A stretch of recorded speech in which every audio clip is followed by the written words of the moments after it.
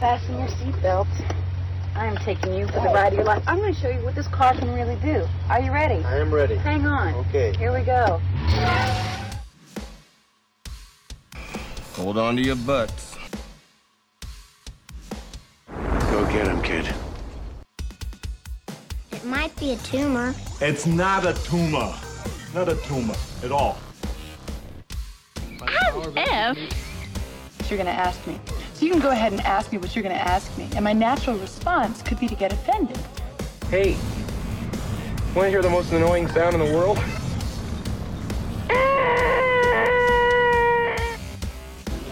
Yeah, well, you know, that's just like your opinion, man.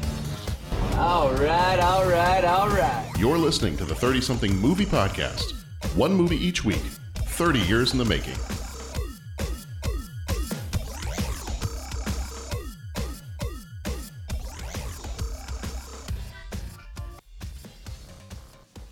It is the 30-something movie podcast. Very, very quick spoiler alert. We spoil freely here, so be warned. Tonight we are talking about Robin Hood, Prince of Thieves from 1991. One of the two movies that I blame, even though I still love them, one of the two movies that I blame for The Rocketeer not doing as well as it should have done. It's this one and T2. It's all their fault. Very, very quickly before I introduce the merry men that are here with me tonight. We are part of the Scene Stealers Podcast Network, and this episode is sponsored by Scene Stealers International Convention Agent. They've got a top-class roster of movie and TV stars ready to be booked now for your Comic-Con or event, and they're adding more people all the time, so if you want to go over to their website, www.scenestealersglobal.com, you can see all the different people there that they've got lined up. If you're running some kind of an event and you want some celebrities to show up and do some autographs and things like that, then go check them out. Then you can head over to our website, 30podcast.com. You can rate the show. You can leave a voicemail. You can become a co-executive producer via Patreon, where we've got all kinds of extra episodes for you there, extra content. And I believe we've also got the voting page is up now for 1992 movies. So if you want to get in on helping us decide what we're going to look at next year, then you should be able to go there as well. I think it's 30podcast.com/vote if you want to just go straight to that page and take a look at the stuff we've got there.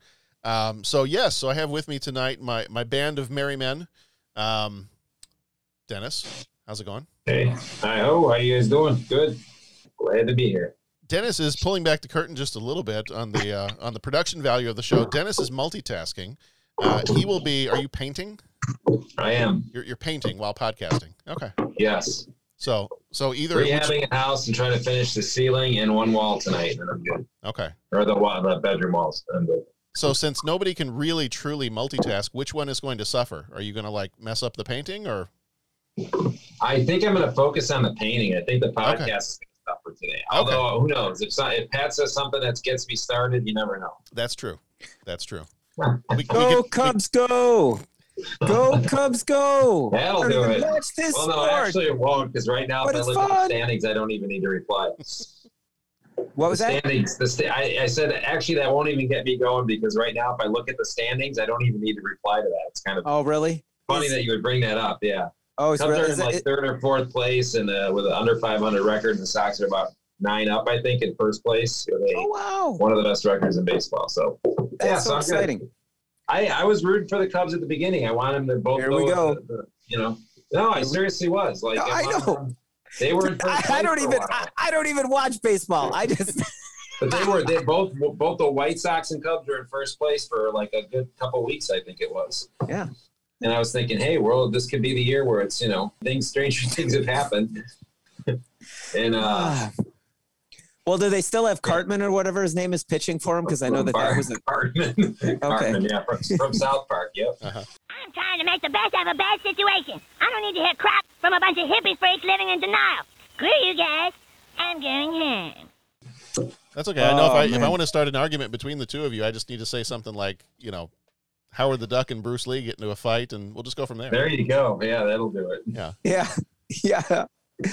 Oh, man. Well, the other voice you're hearing there is Pat. Pat, how you doing? Hey, doing well, John. Doing well. Speaking of sports, it was exciting times. I actually was catching up on a little bit of the reading with some of our marathon runners for the Olympic marathons, and it's kind of it's exciting. Just kind of, you know, because there's some that are familiar faces that I've read about for a while, and then some are like new up and coming runners, and so that's always exciting, and you know, seeing that whole thing happen. And I know it's I guess, you know, the Olympics are going to go ahead. I don't know exactly when is this one going to be coming out around Olympic time or a little bit after? Let's see. This episode will be coming out. It's a good question. This one comes out on about the 21st. So yeah, right, a couple days before the Olympics starts. Yeah. So I just hope, you know, I know that like the world right now, just trying to deal with the pandemic and just move ahead. So hopefully everything happens safely and all that kind of stuff. But that's always exciting. The one thing I read is because of some of the stuff they've got spiking over there, they're not going to have any spectators. Right. Which right. I imagine has got to affect the athletes not to have the spectators there.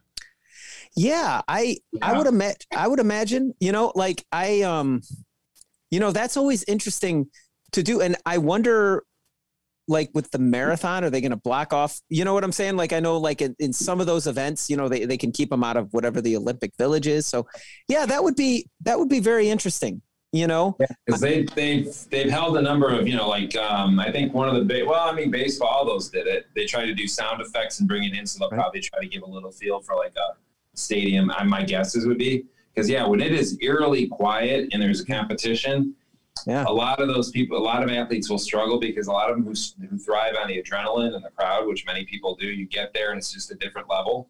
You're gonna feel like you're training, like you're like a lot of the boxers I knew said that it felt like they were sparring. Yeah, really clear. You know, you're just in there. You hear nothing. It's like you're in the gym sparring. So it's kind of like hard to get up for that. You have to really kind of dig to find that the push that the audience will often give you. You know, when you hear them either chanting for you or booing against you, you feed off that. And there's not going to be that element for them. It's very sterile, very clean. So, that throws a lot of people off. Yeah, and it's like I know with like the NFL and stuff, they put the crowd noises through the broadcast, but I think they were playing for a quiet stadium. Yeah. I remember that's always interesting, just because, you know, quarterbacks doing the hard count, changing up the play, you know, all that, you know, in certain stadiums. And I, in a way, almost wish they'd give you the broadcast with like, you know, let's just do the next couple of plays without, you know, just to kind of hear what. But yeah, I always find that aspect of it, you know, interesting. So yeah, it'll be interesting. Now for some people, I think you talked to Jason about this, and it was like Yu Darvish for the Cubs actually had a really good year where during the pandemic one, and when he was with them last year, and it was like no one in the stands. And that's a guy who normally struggled in big games. So World Series, packed crowd, crazy time, you know, like he would actually kind of choke, and he was a better pitcher than he was in those games. He would kind of literally choke. So for him, he had a really good season, probably because there was no one in the stands. Yeah. So some people, it definitely would throw off the competition, I think, and people who can channel that and don't need the crowd for the adrenaline are going to have an advantage, or like people who maybe choke will have more of an advantage because they can stay within themselves, and you know, you take that element out for a lot of people. So maybe I'm saying, maybe this is kind of an obvious statement, but I always admire the not a factor people. Like that's not a factor, you know, like the people like we'll quote Hoosiers here, spoilers for Hoosiers. But you know, that famous scene where he goes out and measures, you know, doesn't matter. Or the same dimensions as the stadium back in Indiana. Yep. Yeah. It doesn't matter whether, you know, it doesn't matter. The only difference is in your mind, or like bands that'll go and play. And it's like, it doesn't matter if there's 20 people in the audience or 20 million people in the audience. We'll just do this. Like, not a factor, you know? That's the kind of stuff that impressed me. Anyway, go ahead. I'm sorry, John. No, I was just going to say, you know what is a factor in tonight's podcast? What's a factor? The fact that I am so glad we are not a video podcast. Yeah? Because while Dennis is painting, he's got his phone on the floor, and we're getting like an up shorts shot. It's impressive, man. Jeez. Nope. Oh. That's not a paint roller you're seeing. Anyway. Uh-huh. Okay, time index. Time index for editing. So Robin Hood's best friend in this movie's name is Little Dennis. Is that? Oh, jeez. Oh, jeez. I'm jeez. Oh man. What Dennis forgets is, even though this is not a video podcast, I am recording this whole thing. You know, You John. play that when I retire in You know, 3 weeks. they 3 weeks. 3 weeks. How about the end of the week? How about 3 days? I still got to paint. Still got to finish some other things. Change. I'll come over. I'll be. Hey man, I'll be a lot freer in 3 days. I'll come over and help you. I'm gonna share that GIF I'm from. pretty free right now. I'm gonna share that GIF from Total Recall. It's Dennis. When are you gonna be retiring? 2 weeks. Yeah, there it is. You know, John, we should, I'm thinking like we should have our own, our one of our favorite podcasts that we like to listen to, the Greatest Gen podcast. Yeah. You know, they have that where they have that game and they roll the dice, and then if they land on a certain square, they do the podcast episode in a certain way. I was thinking that something like that could be fun. Like, I don't want to copy somebody else, but it could be kind of fun. It would be. I mean, well, those guys are just awesome at what they do. And please, anybody out there that's like a Star Trek fan or even Star Trek adjacent, go check them out. Please. Anyways, they are awesome. And but they have that. So I'm thinking like we could do like a version of that. Like if you're a Star Trek fan, or you're just Bajoran curious. Well, but like we could have an episode where we're all doing something else. You know what I'm saying? Like, we can have an episode where we're all playing video games, or we're all painting the house, or we're all doing the dishes. Yeah, I was gonna say we've pretty much already done this. So I got let's do the episode while doing the dishes. Do the episode while painting the house. Oh man, that'd be funny. I was driving. You've done driving before. Driving, not my kids. Yeah. So. Oh, there's options. There's options out there to spice up the show. Yeah. I'm just kind of curious what it would sound like if we tried to do a Morn Hammered. Yeah, I don't know that we could maintain family friendly with that one. Right. It's a possibility. I don't think we can call it the game of buttholes, though. Yeah, that would be just a ripoff. But seriously, that's gonna be a little trademarked. But any Star Trek fans, and as long as you don't mind, because it obviously is not. They are not like young kid friendly. Oh yeah, no. But what a great show that is. So. Well, the movie that we've got for ourselves this evening, or whenever you're listening, is Robin Hood, Prince of Thieves. And I will say, Pat, I was texting a little bit earlier with one of our buddies, Jason Colvin, from the Surely Can't Be Serious podcast, and co-host of the podcast Full of Kryptonite. I was texting with him earlier, and I mentioned that we were doing Robin Hood, Prince of Thieves, and I already had a bit that I was going to do where I was going to kind of make fun of you for never being willing to do accents on this show. Like every time I try to get you to do an accent. And I already had this. I was already going to bring it up. I was going to bring up the line from Robin Hood Men in Tights. Yeah. About how, unlike other Robin Hoods, I actually can speak with an English accent. Yes. And yes. Jason texted me. He's like, "Hey, by the way, you should reference that line from Robin Hood Men in Tights." And I was like, Jason, I'm already one step ahead of you, buddy. I've already got it all queued up and everything. So I have it right here. So Pat, this is for you. Why should the people listen to you? Because, unlike some other Robin Hoods, I can speak with an English accent. Oh. Outstanding. That is outstanding. Go back. I mean, I'll do it. I'll do an accent. Go back. It's recorded. Hunt for Red October. It's like you can hear crickets. This is your one example. That is my one example. It's just so bad. It is so awful. It was a one and done. Never again. Yeah. Well, hey, look. I mean, before we started recording the show, you guys said my impersonation of a certain director was sort of right on, and I mean, Yeah, so maybe that's wasn't bad. Maybe it's just impersonations. I just have to take that next step. Yeah. So yeah, I don't know. Well, tonight we're going to send a special shout out to Bo and to Jeff. I know Jeff wanted to be here with us tonight, but he and his family are currently, I think they were earlier today, dashing through the Denver airport a la Home Alone.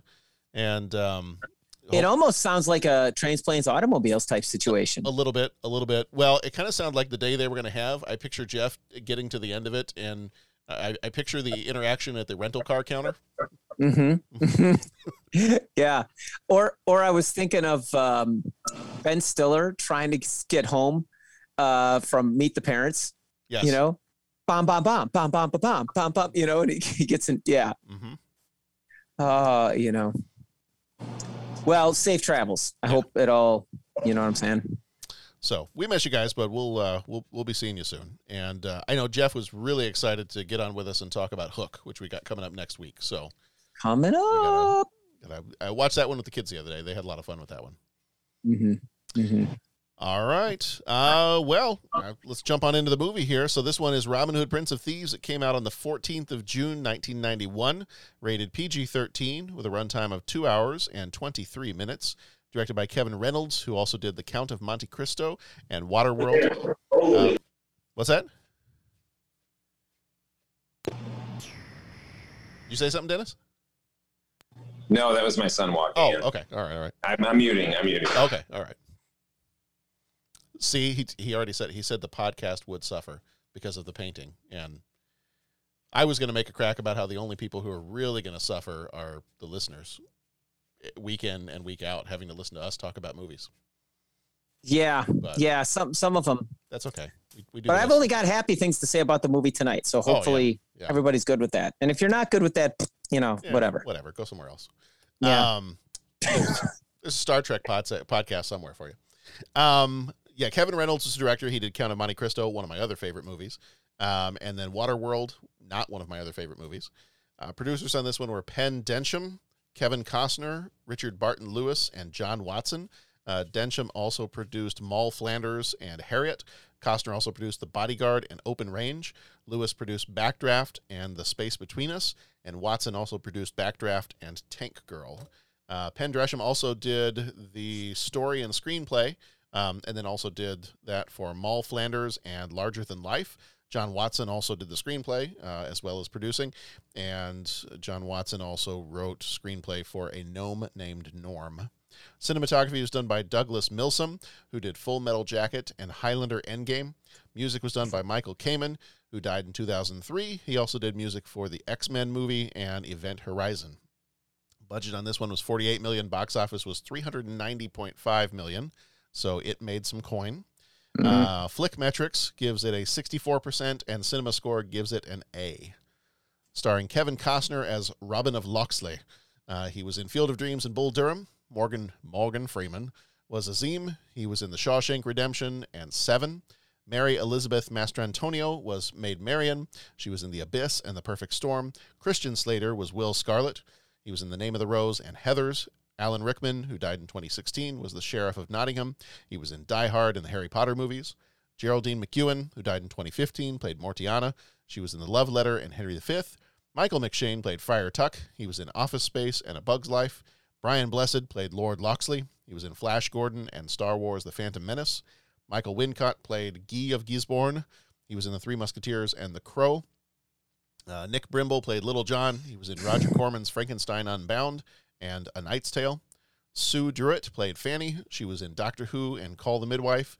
Daniel Newman played Wolf. He was in Bram Stoker's Dracula and The Borrowers. Daniel Peacock played Bull. He was in The Jewel of the Nile and a TV series called The Beeps. Walter Sparrow, who died in 2000, played Duncan. I almost said Blinken there, but that's completely different. He was in Ever After and The Secret Gut. I can see. Nope, never mind. He was in Ever After and The Secret Garden. Harold Innocent died in 1993, played the Bishop. He was in Brazil and Henry V. And Pat Roach, who died in 2004, played the Celtic chieftain. He was in Willow and Indiana Jones and the Raiders of the Lost Ark.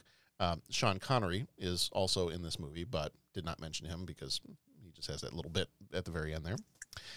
Nobleman Crusader Robin of Locksley breaks out of a Jerusalem prison with the help of his Moorish fellow prisoner Azim and travels back home to England. Upon arrival, he discovers his dead father in the ruins of his family estate, killed by the vicious Sheriff of Nottingham. Robin and Azim join forces with outlaws Little John and Will Scarlet to save the kingdom from the sheriff's villainy. Here is the trailer, and we will be back in just a second.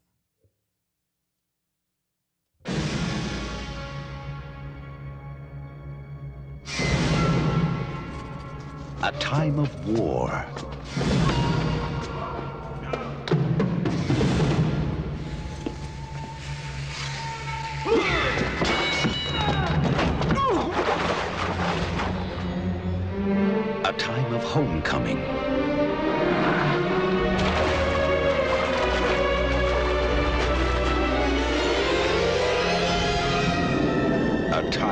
tyrants.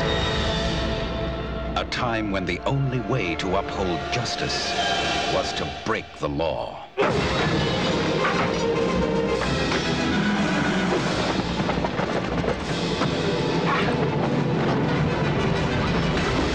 He gave the people the courage to fight.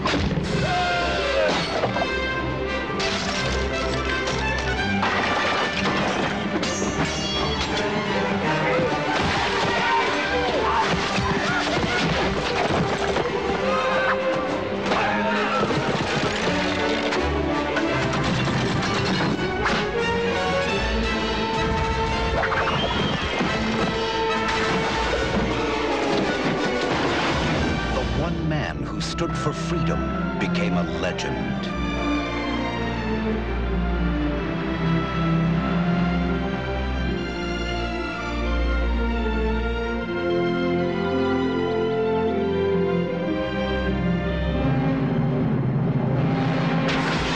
Kevin Costner, Morgan Freeman, Christian Slater, Alan Rickman, and Mary Elizabeth Mastrantonio.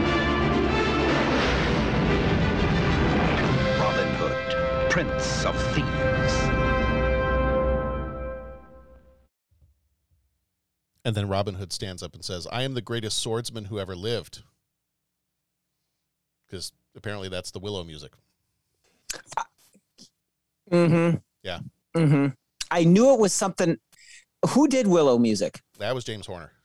James Horner. Yeah. Please disregard my like. I recognize that from somewhere, and I'm like, And I didn't listen to the trailer until today, and I was playing the trailer. I was like, they just lifted all the music from Willow. Okay. Yeah. Which trailers do that all the time. I mean, trailers steal from other movies too. But I'm telling you, man. Well, and I don't want to get ahead of myself or get out over my skis with the commentary, but that created a completely different picture of the movie in my head right now.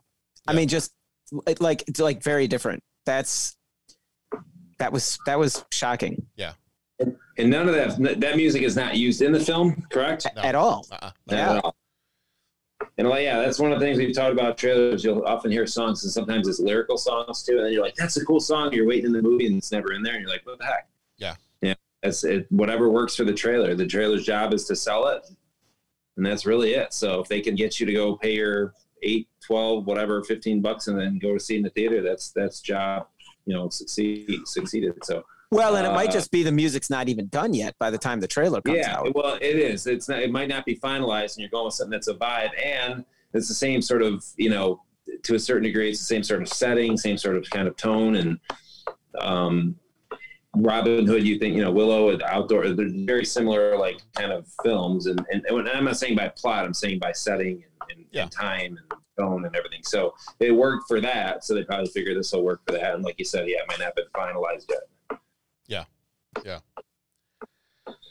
All right. Well, so for this one, we start off with our typical question. One word or short phrase. When you saw that this movie was coming up, how did it make you feel? I'm so excited. This is an awesome movie. I love this movie. You asked for one word. I gave you 18. No, I didn't. I gave you like 8. I didn't count because I'm so distracted by the awesome. My understanding, there would be no math. I was so excited for this movie. I am excited to talk about this movie. If you don't like this movie, then, here's 30 pieces of silver to pay off the devil on your way to hell. You were so excited about this movie that you were late coming to the podcast because you had to vacuum up a mess. I had to vacuum up a mess. Like, wow, I like this movie too, but I don't know if I like it that much. That's right. All right, Dennis, what about you? How does, deep in your bowels, how does this movie make you feel? Right. Excuse me. It maybe a little not nostalgic, but just like any of these movies. I mean, that's what's going to happen with a lot of these. It's just time period where, I'm 21 and at the time, and it was a good film, and I watched it with my family and, my brothers, and so good times, good movie, kind of that type of feel. So it's just a good, in some ways a little bittersweet because, those are good days and my brothers aren't there anymore. So anytime we see it, but I remember watching this. So this was on I think it was VHS or DVD, maybe. Would DVD be out? No, not yet. So it's still VHS. So we saw this on VHS. We did not see it at the theater, as I recall. It was at home. And again, I know we saw it probably twice or 3 times that year because my dad liked it. So if we did see it in the theater, then we did follow it up with, obviously watching it at home a couple times. So yeah. For me, I'm going to echo what you guys have said. Just excitement. Anytime. This is one of those movies where if I'm looking around and I'm like, because I've got my shelves of DVDs and Blu-rays right over here to my left, and if I look over there, I'm like, if I walk over, I'm like, hey, what movie could I put on that the whole family could watch, with the kids being a little bit older? I'm like, what could I put on that's always going to be fun? And that Robin Hood is going to be one of my go-to movies that I would typically pick out. It would be something like, oddly enough, by the same director, it'd be something like The Count of Monte Cristo. It would be Robin Hood. It would be The Rocketeer. It would be, some of these others that are in the rotation of favorites. So, when I knew this one was coming up, I'm like, okay, this one's going to be an easy one to talk about because I have a feeling that we all enjoy it. Yeah. So. Yeah, we do. Yeah. So, and this one's an interesting one because it's a different take, and especially for the time, it was a different take on the Robin Hood story. Sometimes we talk about how, especially when you get to like the 80s and the 90s, when you start to redo some of these stories that have been around for a while, it almost treats it like I don't want to say it's quite like Young Guns, where it was like a Western, but a rock star Western. But in some ways, this is kind of like a rock star version of Robin Hood. It was updated. It was in certain ways modernized. And just, it was very different than your typical take. I mean, you had your other Robin Hood movies of the past. You had the Douglas Fairbanks in the 20s. You had Errol Flynn in the 30s. You had the Disney Robin Hood in the 70s. And pretty much all of those followed a similar vein of, you've got green tights, pointy shoes, pointy hat, and the bow and arrow thing.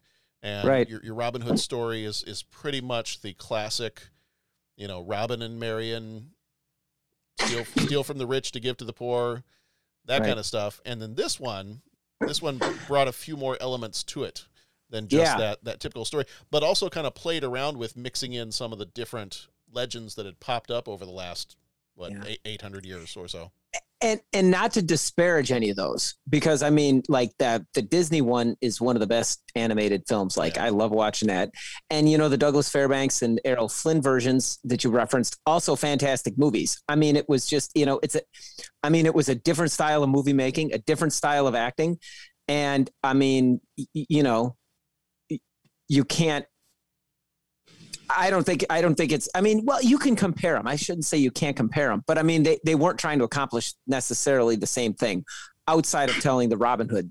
Do you know what I'm saying? So I just, I want to throw that. I think it falls into the category of like your Christmas carols. Some of those, I'm trying to think what else, but Christmas Carol, where it's a movie where the classics were made back then. Mm-hmm. They have a place in your heart or in your, memory that you really like or what, enjoy. But at the same time, you're like, what, I could use it. It could use an update. It doesn't mean that it cancels out or is better than the other ones. It's in addition to, it's telling the story again. These are one of those stories that are so good that they could be told multiple times, and change with the times and be updated and cross your fingers. Hopefully they do a good job. So I think it falls into that.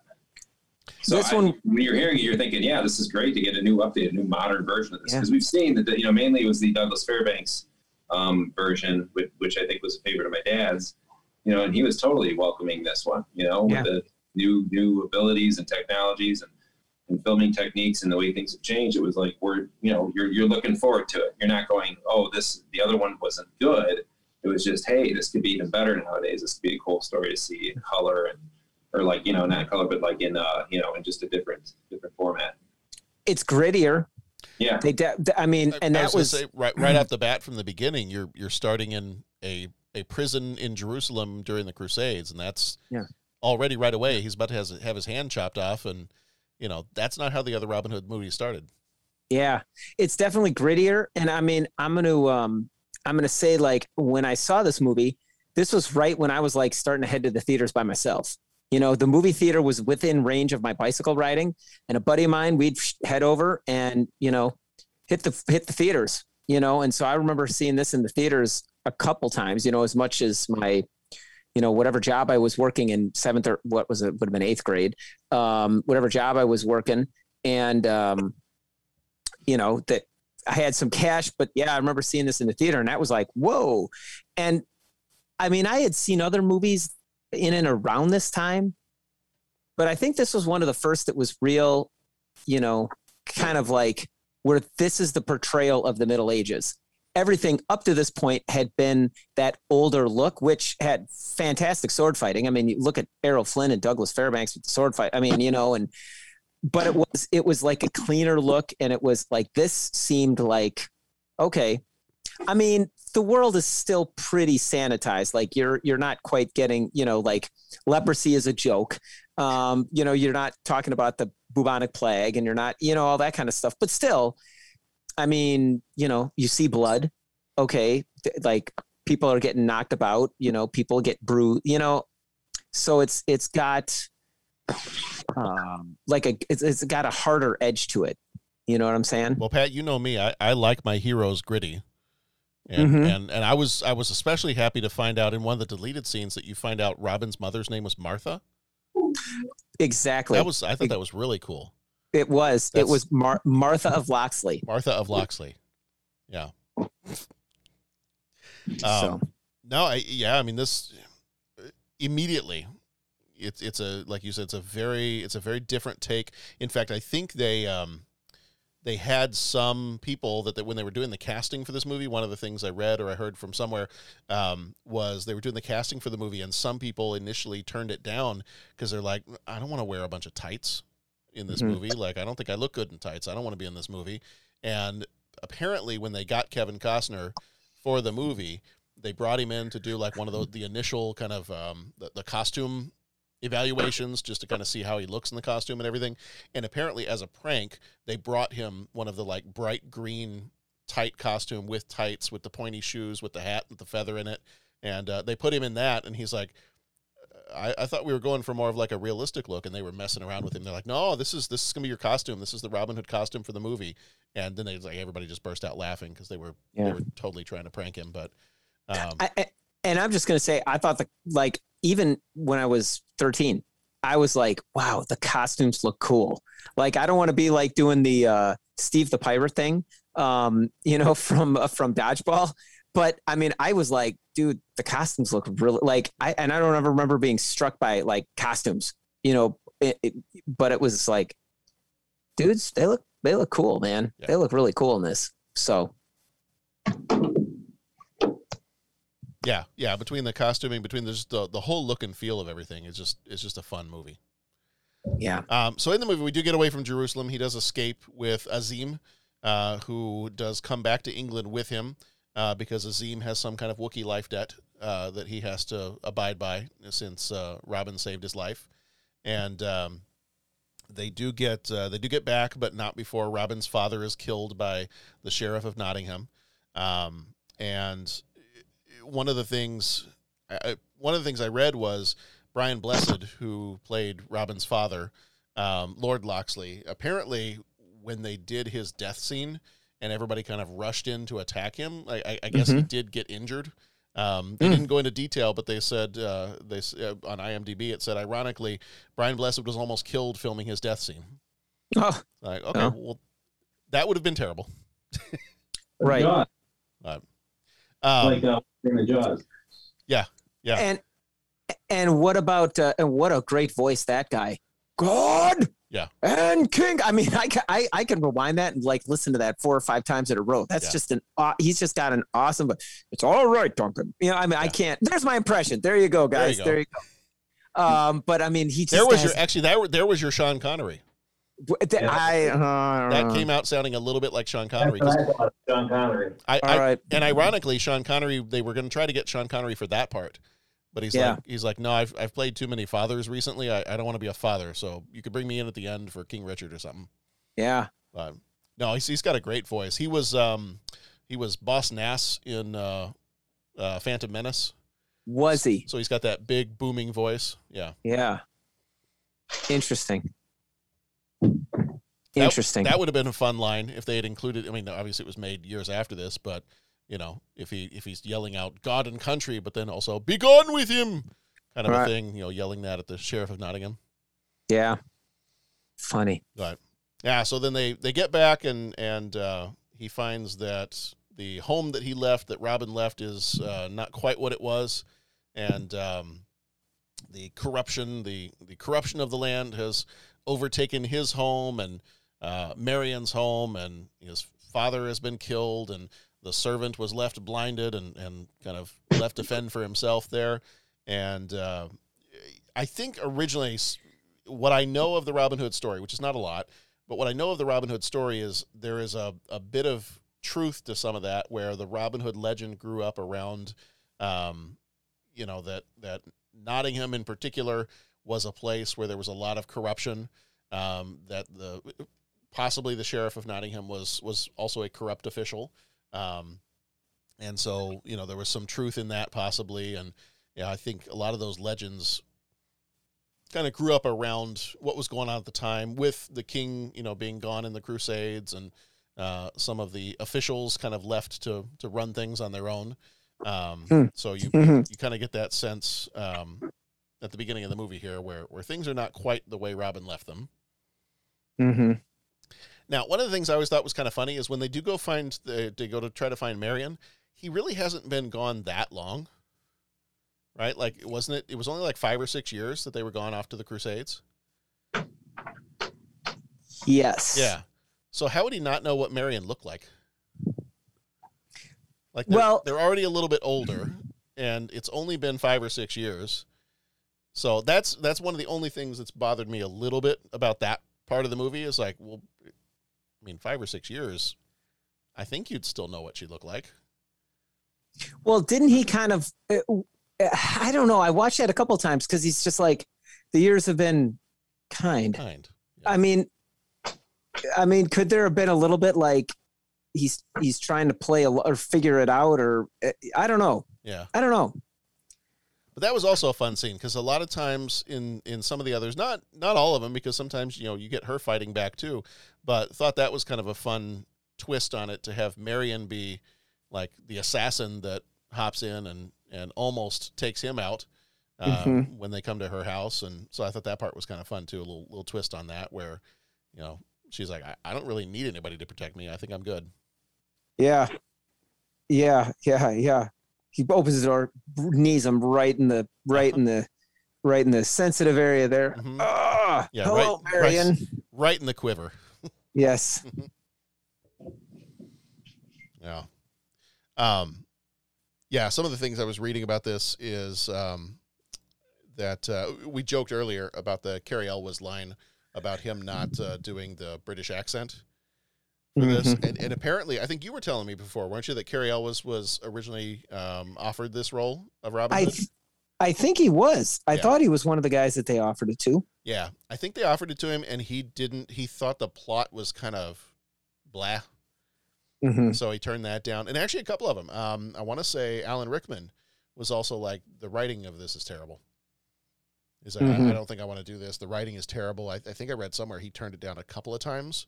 And the only time, once they finally got him, was when they said, all right, look, if you don't like the script, you can ad-lib a bunch of your lines. Like, if you've got something you want to say, if you want to, you have full control over the character. You portray the character however you want to portray the character. And it was at that point that he was like, all right, I'll do it. And I did see a video interview with him on one of the old kind of behind-the-scenes videos for this movie. And they cut to him, and he says, I'm not playing a bad guy. I'm playing the Sheriff of Nottingham, and he's a man that has a checklist of things that he wants. And his checklist doesn't line up with Robin Hood's checklist, and they have some conflict. But I'm not playing a villain. It's like, all right, well, because sometimes you come across as a mustache-twirling villain, but, you know, that's cool, too. Yes. But interesting. I mean, that's probably the most fun of this movie for me is the Sheriff of Nottingham character. Well, he's amazing. Yeah. He's amazing. Anytime on screen, you are just drawn to him. Hating him. That's probably why they kept appealing to him, because a lot of times, somebody turns you down, you don't keep going after them. But the fact that they're so willing, it means that they saw, that he's just perfect for that. Mm-hmm. And apparently he had a couple of friends of his who were a comedian and a playwright who helped him come up with some of the lines.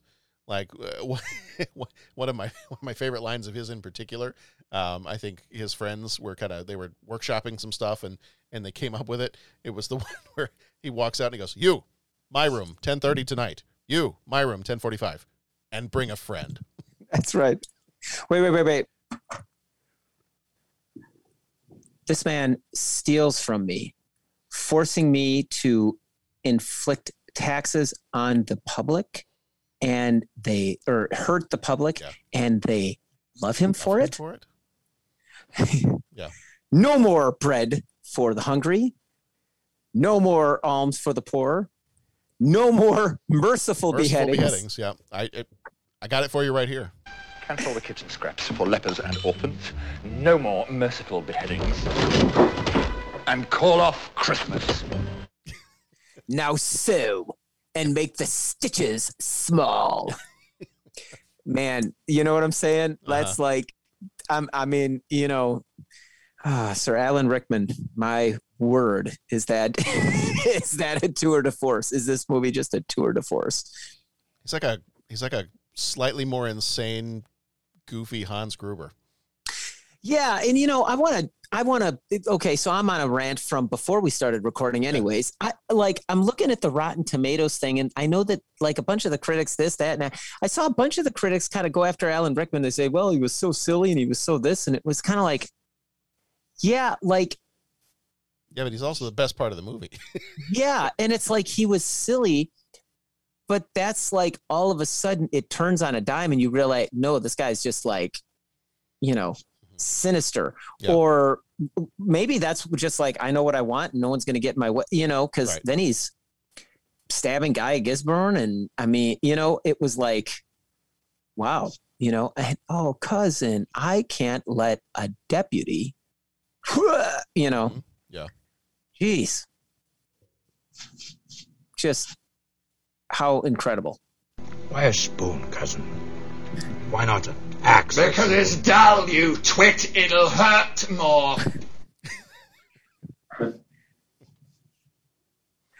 Oh, man. So, yeah, he is, as much as I do love the rest of the movie, he is probably my absolute favorite part of this movie, is just his, I mean, I could just watch him as the Sheriff of Nottingham for the entire thing.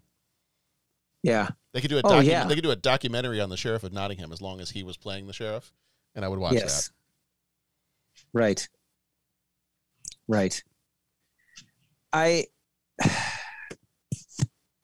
Yeah, I mean, this is just going to be the podcast. It'd be one of this, an hour of us quoting the Sheriff of Nottingham, just because he's just so good. So some of the other fun stuff in this movie, this was, of course, this came out in 91, and this was right around the same time that I moved over to England, and it was, I'm trying to remember the name of the little kind of forest area where they filmed it. Because that's next was where did they film this? Yeah. There was kind of a little area. Well, I was going to look it up here. It's filming locations. Yeah, there was a forest kind of near where I lived, and my friends and I, once I started going to school there, we, on the weekends or whatever, there was a forest area where you could kind of ride your bikes to, and it had a whole bunch of clearings, and somebody had set up a tire swing on some of the trees that were there. And so there was kind of this areas you could kind of play and ride your bikes in a little bit and stuff like that. And so I remember going over there, and I remember that they had found, I don't remember if I ever found any, But I think they had found a couple of different times some netting from the movie. They had found some arrowheads from the movie, some other props that had just kind of been left behind over there. And sometimes watching the movie, I'll be like, that looks really familiar. Like that particular scene, that kind of clearing in the woods, that looks kind of familiar. That might have been that same area where we used to go kind of ride our bikes and play when we were kids. But they filmed it right in, that was one of the areas that they used for the Sherwood Forest. Got it. So that was kind of fun. That was kind of fun knowing that they had, I want to say that area was called Burnham Beaches. Beaches as in the trees, not the,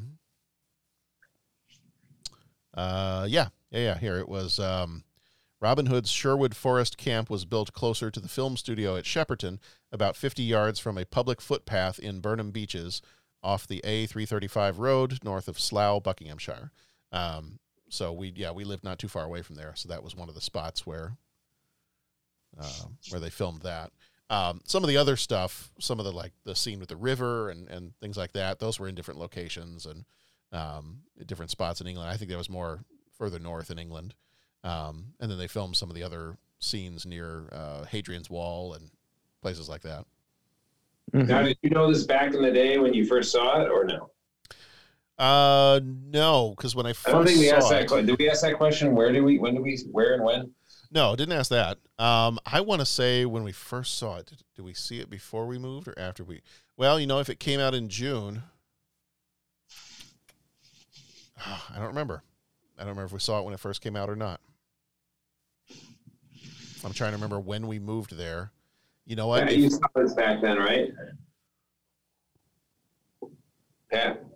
I'm sorry, say that again? You saw this back when it first came out, correct? Yes, I did. Yeah,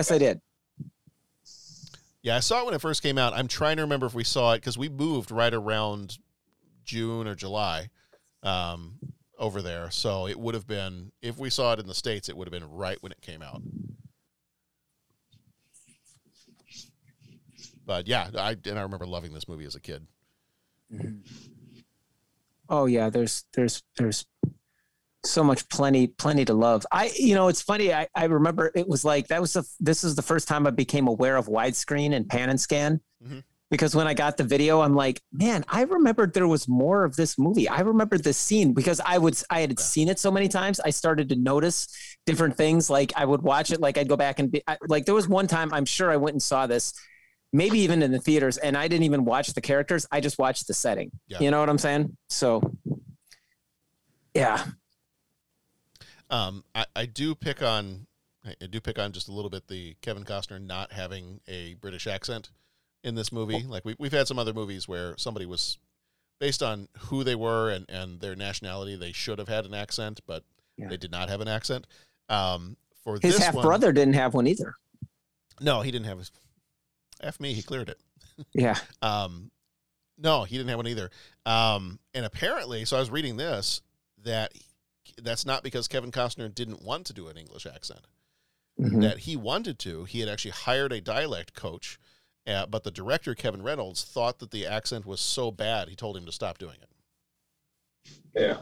So. Yeah. Like, all right. He can't get through it, Right. Yeah. Which, you know what? If it makes it too distracting to the point where you can't enjoy the movie because the guy just can't get an accent down, then I think that's a wise choice. Just ditch it and enjoy the movie. Yeah, I mean, and I know I want to be careful because, like, I could understand the sensibilities of people living in England and, like, okay, you're doing an English folk hero. Why does why do they have American accent? I could get where that might. I think it all comes down to, like any film, is you want people to be able to lose themselves in the story. Like John said, if that's going to distract you from losing yourself in the story, then, and a director senses that, or anybody senses that, then it's sometimes better to not try that. Right.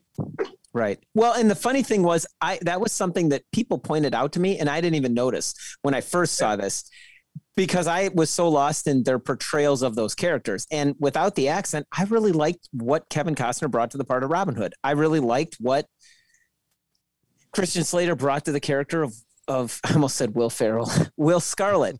And then it was, and then it was one of those things when they pointed out the accent situation. I was kind of like, oh yeah, now I'm going to notice it. But I mean, God, if Will Ferrell that would be a different movie. That would be a different movie. Well, yeah. And I'm just going to say, like, I mean, the one fight where they first meet Wolf, and he sneaks up, to find out what's going on. And he realizes Guy Gisborne is sitting there, and he's like, well, welcome home, kill him. And then he just reaches out and pulls out the crossbows, and he's basically got him covered.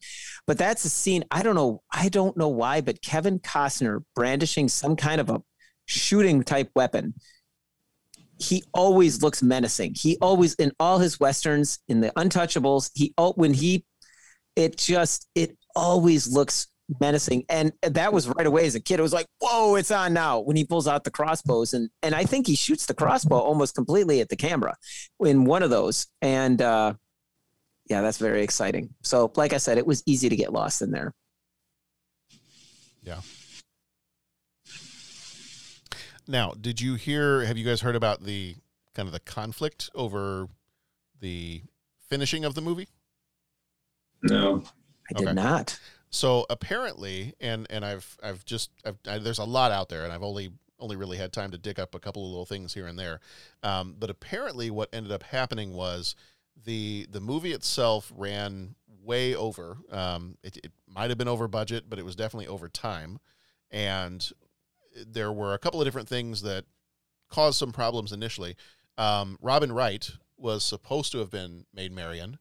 And I believe right before filming, she found out she was pregnant. And so she had to drop out of the movie. And so Mary Elizabeth Mastrantonio was then called in kind of at the last minute. And I was reading in this one thing that because they had to delay things, she was actually going to get married. And the filming got so delayed that her wedding license lapsed, and so she had to go get a new wedding license because she had dropped everything to go be in this movie.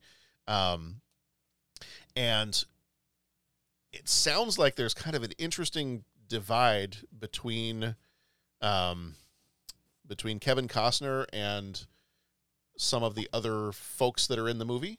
It sounds a bit like there was something that I read on IMDb in a couple of different places where they actually locked the original film editor out of the editing lab. And I had heard this. Kevin Costner went in there because he was one of the producers.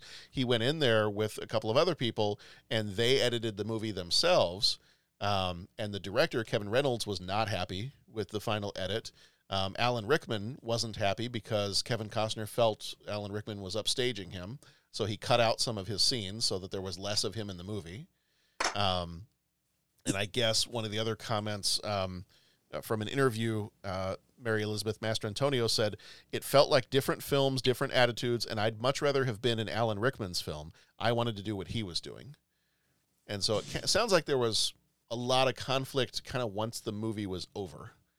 Like once they had finished filming and it was time to edit everything together, it kind of sounds like there was a lot of tension, shall we say?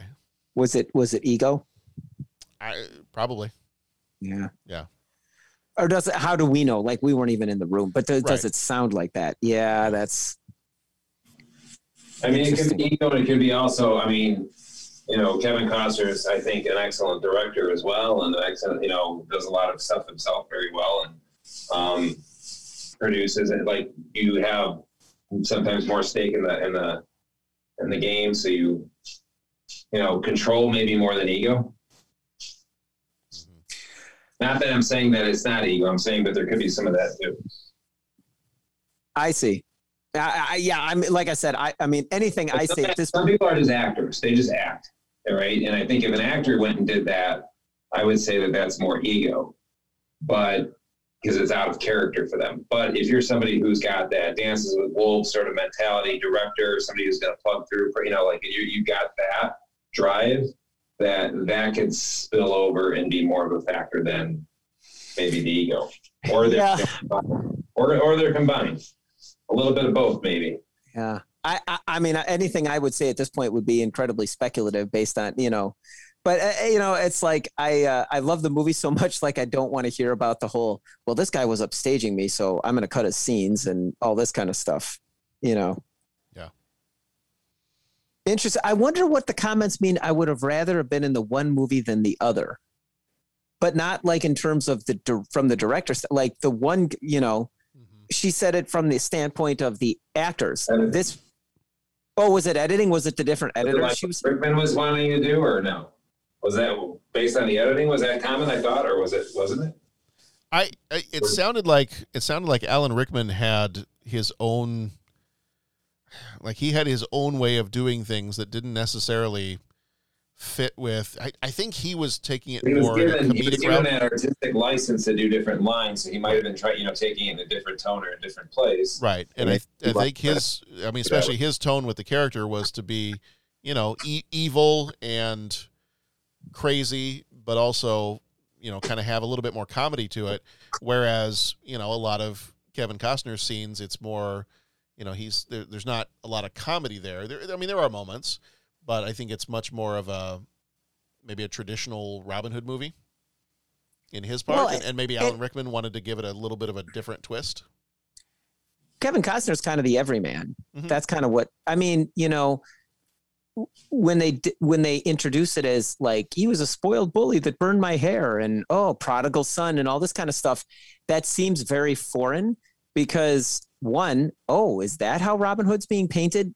And two, you don't see any of that in how he's being played.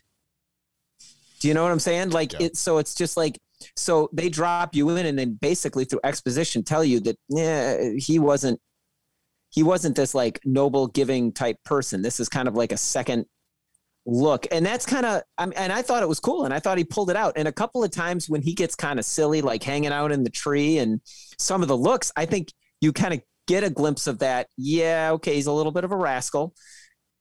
Doing a noble thing, but still, I think Kevin Costner brings that out well. But it's interesting because they don't share much on screen, right? He gets when they meet in the church, one, and the sword fight at the end, two. But everything else, they see each other a little bit across the court, the big rescue scene at the end, but not a ton. So in a way, it really almost is two separate movies. Yeah. You know what I'm saying? Because they don't share many scenes, right? Do they? No. Yeah. No. Yeah. So I found an article too I think it was from Entertainment Weekly, and it's an article from 1991, not too long after the movie came out. And it sounds like here, at the end of this one paragraph, it says, most disruptive of all, a last-minute recutting to bolster his on-screen presence, Kevin Costner's, led to a nasty battle between Reynolds and the producers. Just weeks before the first big picture of his career was to hit theaters, Kevin Reynolds walked out on the project. And then he's quoted later on as saying, "You know how Hollywood is. You go along, you get along," is sort of the attitude. He said philosophically, sometimes you just reach a point where you say, I'm not going to go along anymore. I think I've compromised enough, so I've moved on to other things. Yeah. So it just sounds like there were creative differences once the movie was finished. Yeah. Yeah. A few too many cooks in the kitchen there. Yeah. But for all that, the movie we get, it's a fun movie. Yeah. Can we, all right. I don't want to take control. I don't want to take the reins here, but can we just maybe take, are you locking me out of the podcast editing? I'm not going to lock you out of the podcast, but okay. Can we maybe take, the next 6 hours to talk about Azim? Sure. One of the coolest characters ever on a movie ever. Dang. Yeah. That was a cool, that was a cool character. That is a cool character. You know what I'm saying? That I was love his, awesome. Well, and you talk about that, and that may be part of it too, is that the characters, all of the other characters are so much stronger than Robin Hood. Like, not to lay a whole bunch of criticism on Kevin Costner, but when you really look at the movie, the most memorable characters in this movie are Maid Marian, Azim, and the Sheriff of Nottingham. That really, I mean, Robin Hood himself, he really doesn't, and I'm saying all this, but I still love the movie. Robin Hood himself really doesn't have a whole lot of personality. I mean, he does. He's got his code of ethics, and he's got his, you know, he's trying to grow up from being the spoiled brat that Marion remembers and all that stuff. But I think in terms of characterization and how the characters are written, I think those other side characters are much stronger and more entertaining to watch than Robin Hood himself is. Well, maybe he just kind of tied the room together. You know what I'm saying? Like, I mean, he's the road. Yeah. I mean, I'm gonna say this. I'll go ahead and throw this out there, and then you guys tell me where I'm wrong. Anybody that's listening along, please feel free to send your opinions on a postcard attached to a PlayStation 5 to the 30-something podcast P.O. Box.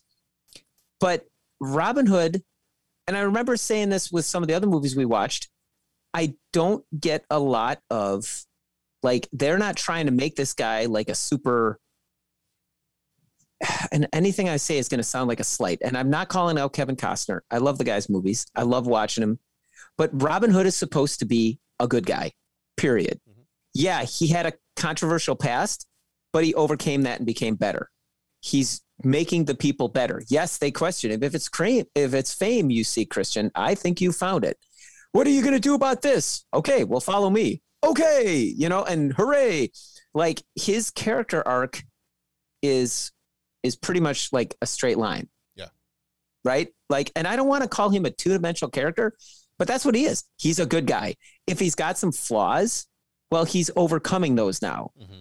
You know? And I'm just going to say this, like, I saw a bunch of the negative stuff about saying, well, the movie doesn't hold up and all that.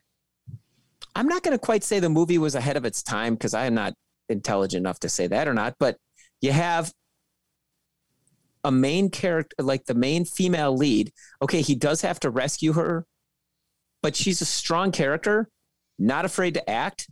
And you know what? Honestly, put a sword in her hand and she probably could have taken out Nottingham and the witch before Kevin Costner made it through the door, right?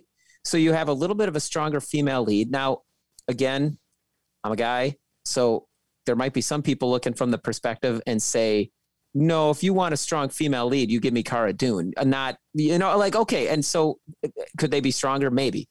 But you got a strong female character. And then you have Azim. Was he really a sidekick?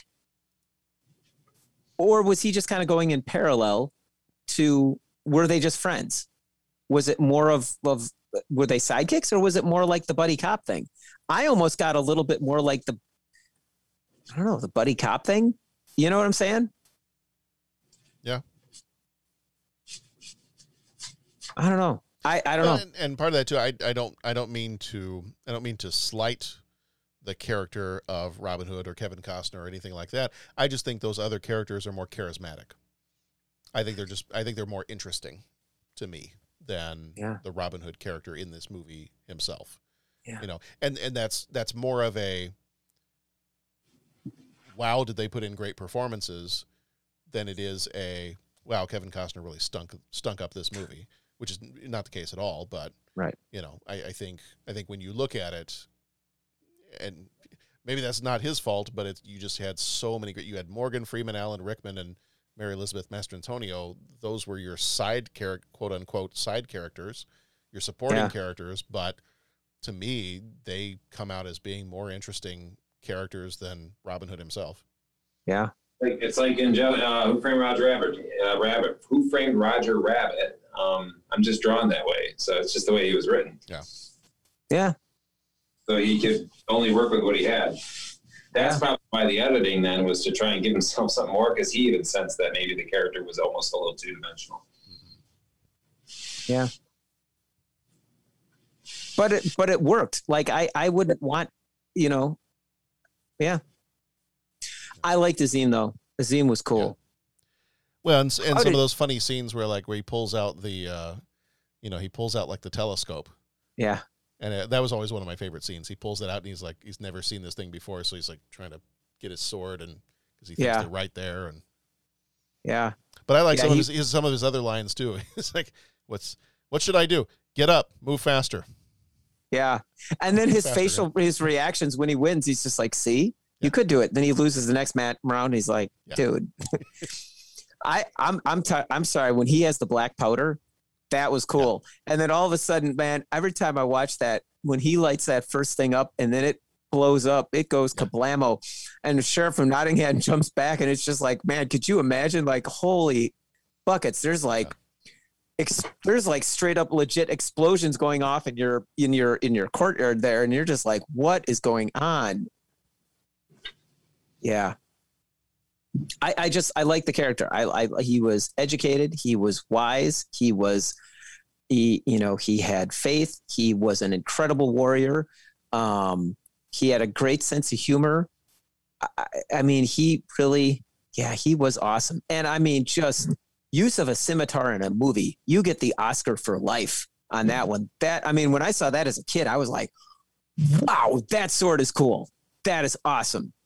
Yeah, that was. And they even threw the scene in where the one guy draws on him and he turns around. He's like, ah! Yeah. He jumps off. The guy jumps away. And so many other characters are just so much fun. The Friar Tuck character is hilarious in this. Yeah. Guy of Gisborne is a great villain. Mm-hmm. And they've all got good villain voices too. It's very gravelly and very. Oh yeah. Yeah. Oh yeah. I never. Oh no. Okay, so I know. Is it the English pronunciation that it's Guy of Gisborne? Because do they say Guy or does he say Guy? And is that incorrect? Or is the French the Guy? Like, am I saying that incorrect? Should it be Guy of Gisborne? Well, it's because it would be a French name if it was Guy. Okay. And the French pronunciation would be Guy. Guy, yeah. Right. But now you're making me think in the movie, how do they say it? See, and because I know that there was a famous engineer worked for the French Tech 3 MotoGP team. I'm talking about you, Guy Coulon. Shout out for MotoGP. Guy was awesome. Fantastic engineer. Anyways, he was French and it was Guy Coulon. Yeah, so bottom line is, whenever the guy from Gisborne, the dude from Gisborne, when he is talking to Robin Hood and he says, he was poaching deer on the sheriff's lands, wrong. And he keeps trying to tell Robin Hood to move along. I never noticed his reactions before, which is awesome because when Robin Hood's just like, I'm sorry, well, what manner of creature? And he looks back and he's just like, are you talking to me again? And then he says, will you move along the sheriff's lands? And he goes, wrong. These lands are my land. And then when he says wrong, the guy gives, or whoever the actor is, he gets this look like, what is your malfunction? Why are you like his reaction is priceless. And I rewound it again because I'm like, oh my gosh, it's really, he's like totally like, who are you? You are, but just watch him. Watch him. And he's just like, I told you to move along. What are you not getting? Walk away. Yeah. That's good, man. The music for this one. the very, very famous, which I was kind of convinced until I was watching the behind the scenes thing. I was kind of convinced that the Bryan Adams song came first. Oh, yeah? And that's why that music kept getting used throughout the movie. You've got I'm trying to remember if this is the original theme or if this has the. Oh, man. I'm about to unleash on this theme, so I'm.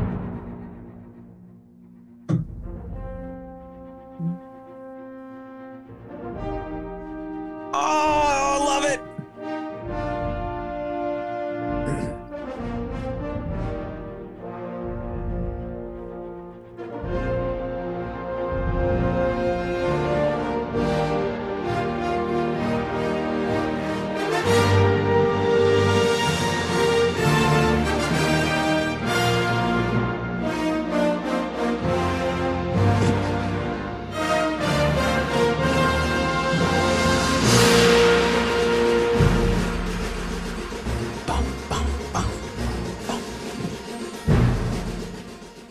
It's just a great piece of music. Oh my gosh.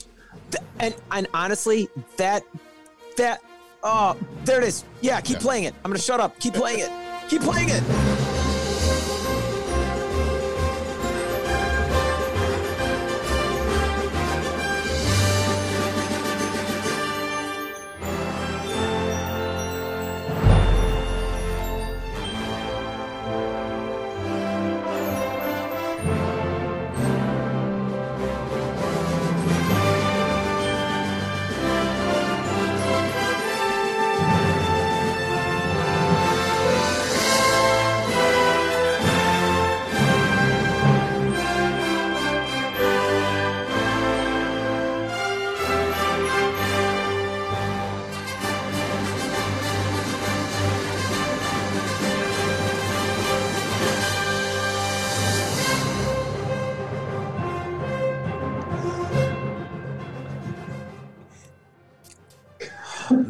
I feel like I have to stop the music just because I want Dennis to stop dancing. Oh man, I'm Dennis just dancing? It was gyrating or something. I don't know. and seriously, like the whole movie is in that theme. Yeah. That whole movie is in the theme. And it starts out, I mean, you get anything, it's got that triple meter, that so that immediately gets you going, right? And then the horns come in and they've got that real open interval. To me, that's like that you can see England. You can see Sherwood Forest and people riding on horseback. Like that to me is like Knights of the Round Table, medieval times, sword fight, you know what I'm saying? In a theme. Like you just put that sound there, like certain sounds identify certain, and then you get the main theme that comes in, and the way that main theme builds up, and suddenly it's just all the brass instruments just assaulting you with just adventure. And then it kind of comes down a little bit, and it's like, and then you get a little bit more of this quiet kind of like hopeful, like, okay, there's going to be a struggle, and then it explodes again, and then they even paint the bad guys in there with the bass line, so they even like represent, okay, here comes the Sheriff of Nottingham. Like it's all wrapped up in that theme. And I mean, that theme sticks with you. That's like fantastic writing. Like that's, you put the Batman 89 theme on, you know what you're talking about. You hear the Star Wars theme, you know it, like you hear this and it's got all the pieces of the movie in there. Yeah. And I'm biased. I'm a trumpet player. So you just give me all that brass and it's like, it's solid. But I mean, just those open chords on the horn, the French horns right at the beginning. And even the way that melody goes, I think it even comes in it comes in a little higher. Bump, bump, bump, and then it's up a step. And when they assault when the Celts show up and assault the forest, they put that theme in exactly. So like the first couple times, how the merry men, they all learned how to shoot bows and arrows, and that they shoot the first volley of arrows, and that takes care of some people. And then the next scene, you've got them all lined up on the bridge, like every extra is sitting there with a bow and arrow, and the theme goes up to that next step. So it's like, yes, they're building, they're doing it, they're triumphing, Oh man. Is James Horner still alive? Well, this wasn't James Horner. It wasn't? Oh, I thought it was. Okay. No, this is Michael Kamen. Oh, okay. And actually, Michael Kamen and James Horner both are not still alive. Yeah. Okay. Yeah, Michael Kamen died in 2003. And do you have a list of a couple other scores he's done? Michael Kamen? He did. He did the first X-Men movie, which I love that score. Okay. I love the score of that movie. He did a lot of stuff. Like he did the score for Lethal Weapon. Yeah, maybe that's in that name. Yeah. Okay. He's done a lot of stuff. I'll pull up his IMDb real quick. Yeah. But yeah, you would know a lot of his movies. He did the 1993 Three Musketeers movie, the one with Kiefer Sutherland, all those guys in it. Here, let's go back. I'm just curious to see if there's a versatility to him, or like some. Oh yeah. Like when you hear a John Williams, you can go, I bet that's John Williams. There's certain, there's a lot of different composers out there who have a signature sort of flair to them, and you can kind of tell. No, so I feel like I feel like I could pick out a James Horner or a John Williams, or I feel like I could pick them out. Michael Kamen, I have a much harder time picking him out. That's what I'm saying. So I think it's a more variety, or there's not really a signature sound necessarily. Yeah, he did. Early on, some of his earliest ones we would have done for the podcast. He did the music for Brazil. He did Highlander. He did Lethal Weapon. He did Adventures in Babysitting, Die Hard, Roadhouse. License to Kill, Lethal Weapon 2, Die Hard 2. He did Robin Hood, Prince of Thieves. He did Lethal Weapon 3, Last Action Hero, Three Musketeers, Don Juan DeMarco, Die Hard with a Vengeance, Mr. Holland's Opus. Event Horizon, What Dreams May Come, The Iron Giant, X-Men, Band of Brothers. He did 10 episodes of Band of Brothers. Let's see what else. Open Range, the other Kevin Costner movie. Yeah. And that was kind of around the time. Open Range was one of the last things he worked on. He did a few other things, but not to the same level as the other ones. Well, Band of Brothers and Open Range, all just great stuff. I mean, X-Men. Well, he did a theme to Band of Brothers, or did he just? Well, there's only 10 episodes of. I mean, it was a miniseries. I know, but I think the opening theme, like, isn't it the same theme? I thought it was all the time. It is. No, I know. It was funny. I was thinking the same thing when I saw Band of Brothers. That opening theme is just amazing. Yeah. It's. I think it was all the music. He did all the music for Band of. I forgot it was only 10 episodes. So if that's the case, then he did all the music. Okay. Yeah. Wow. Well, thank you for writing this, and thank you to everybody in the film that was responsible for, giving him that space to write those themes. And if they, whatever, just because, I mean, this is a blockbuster soundtrack. And what happened? This became the theme for Morgan Creek Productions. Right.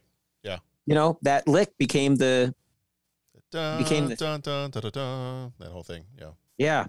Oh, and that's the thing too. When that theme, it keeps building up. And like I said, like if anyone is listening, please talk to Michael or David W. Collins at the Soundtrack Show. Please break down this soundtrack for us, please. Oh, that would be amazing. But I mean, like the story, he always, and that's another great show that you should all check out, please.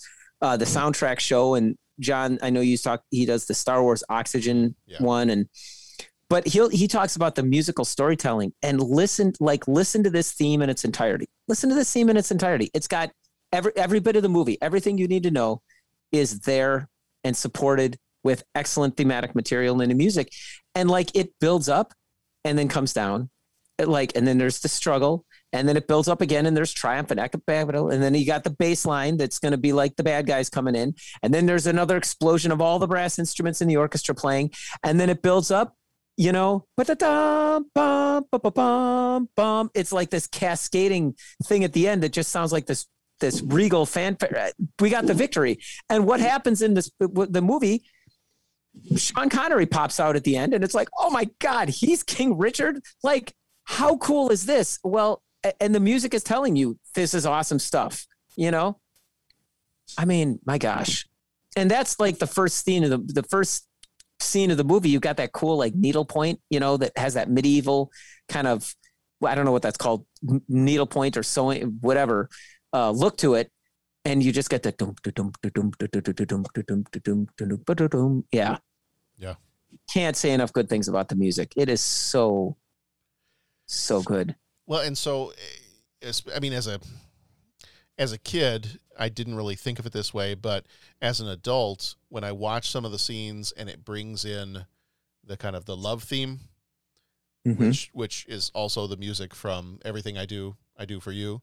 As I got older and watched this movie, like middle school, high school, I think that some of those scenes, I almost want to say I made fun of them a little bit in my head. Because I was like, it's almost like that line. I always play that little clip from Family Guy. Like whenever somebody mentions the title of a movie in the movie, it's like, they did it again.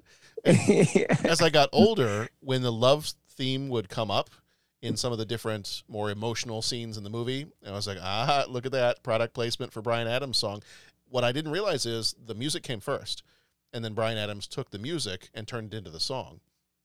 I think as like a middle school, high school kid, I was like, oh, look at that. There's like the Hollywood crossover of, hey, let's make money, putting this song in the movie. And then as I read more into it just over the last few years or so, it's like, no. That was actually the love theme in the movie. And then what I had read was, I don't know if Michael Kamen was in the same studio or near the same studio as one that Bryan Adams was working in, and they were able to listen to the music, and he was kind of like, I love that music. I think I can make a song out of that. And he and Mutt Lange, who I know is, kind of a producer for a lot of, people in the music industry, I I think I read they sat down and they wrote the lyrics out in about 45 minutes.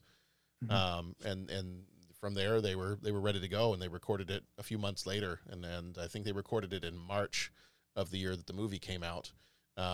So it obviously came out around the same time, but yeah, I one of the scenes in particular where it really kind of that love theme, which anybody who's seen this movie or heard that song, they're going to recognize this right away.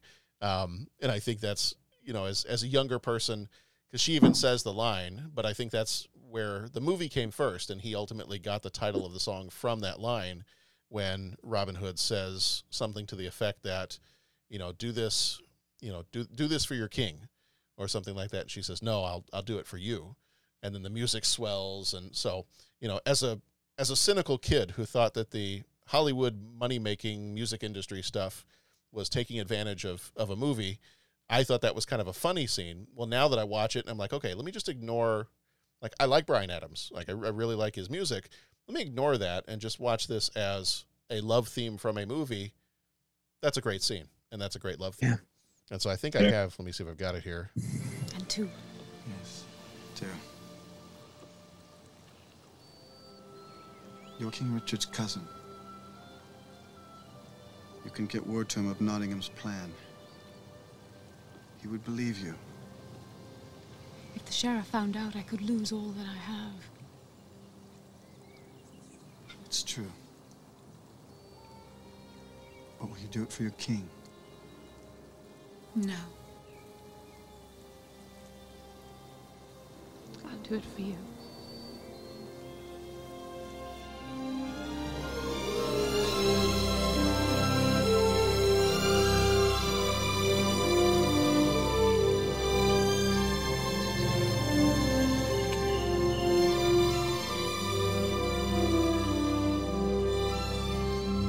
Fancies you, my lady.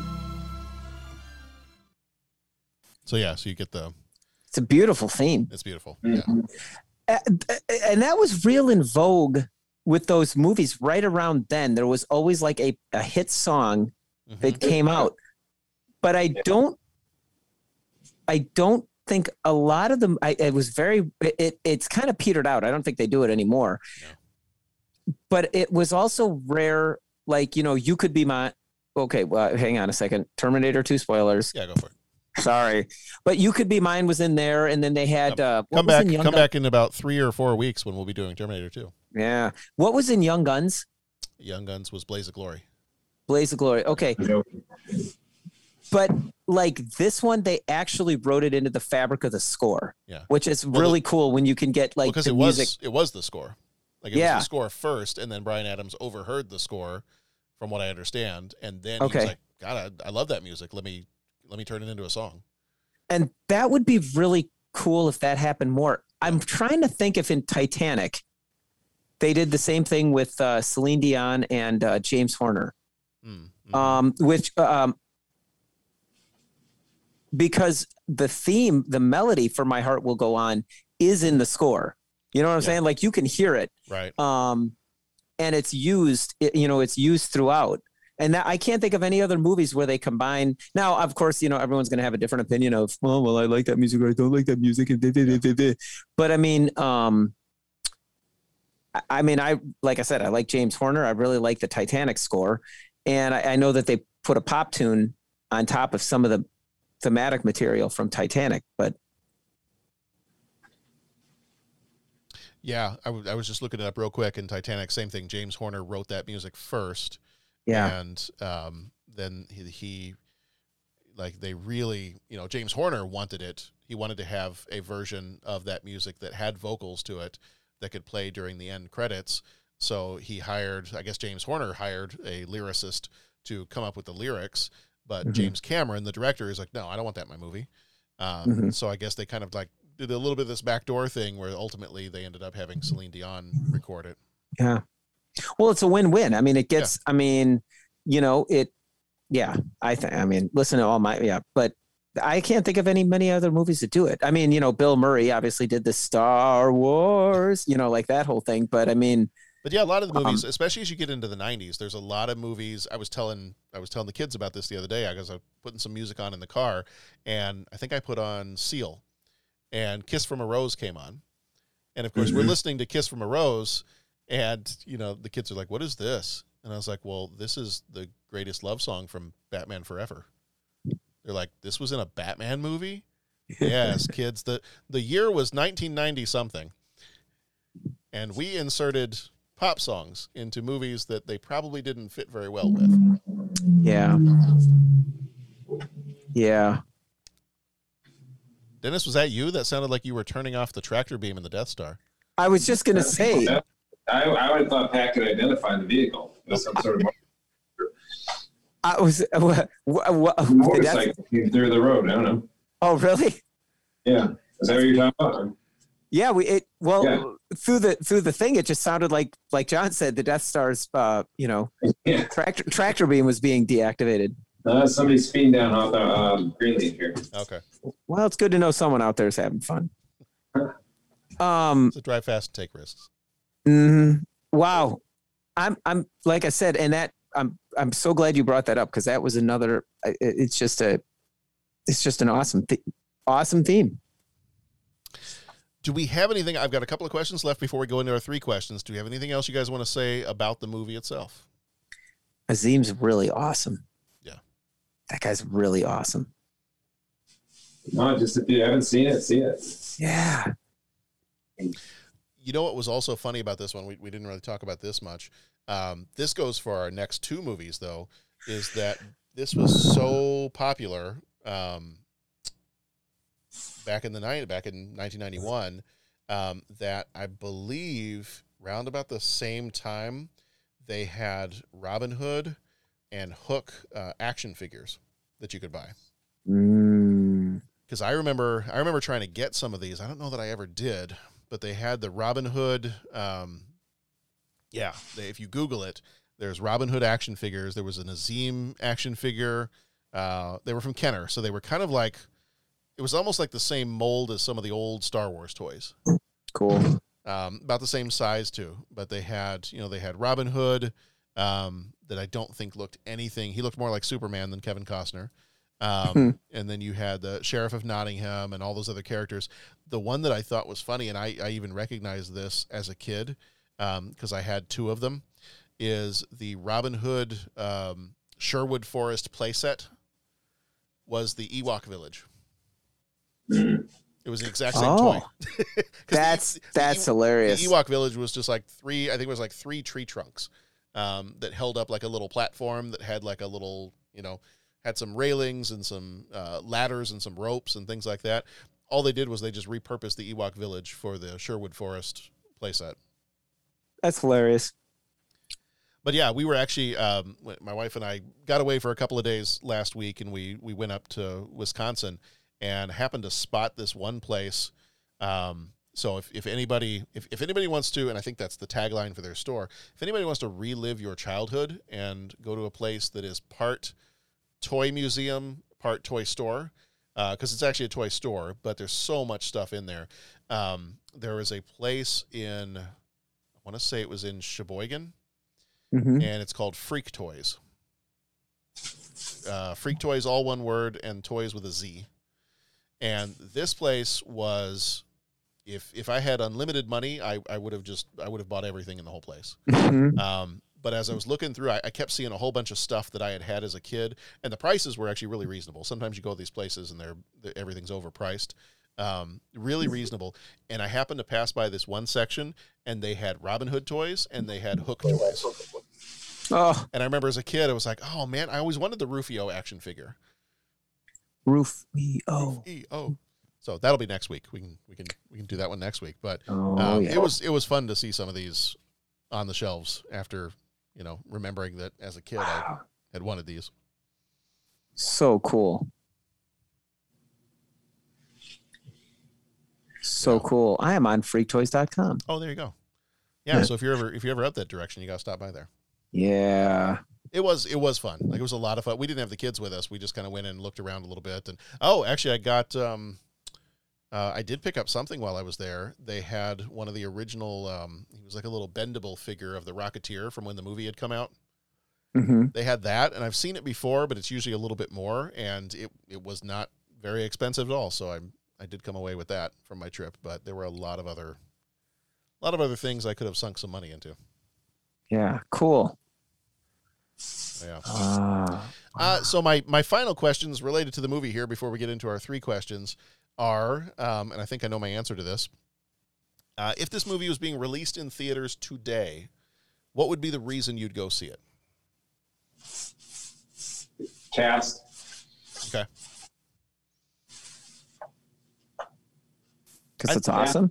The knowledge of the story beforehand, but the cast. I mean, an interesting cast, and I'd like to see it updated. Okay. So,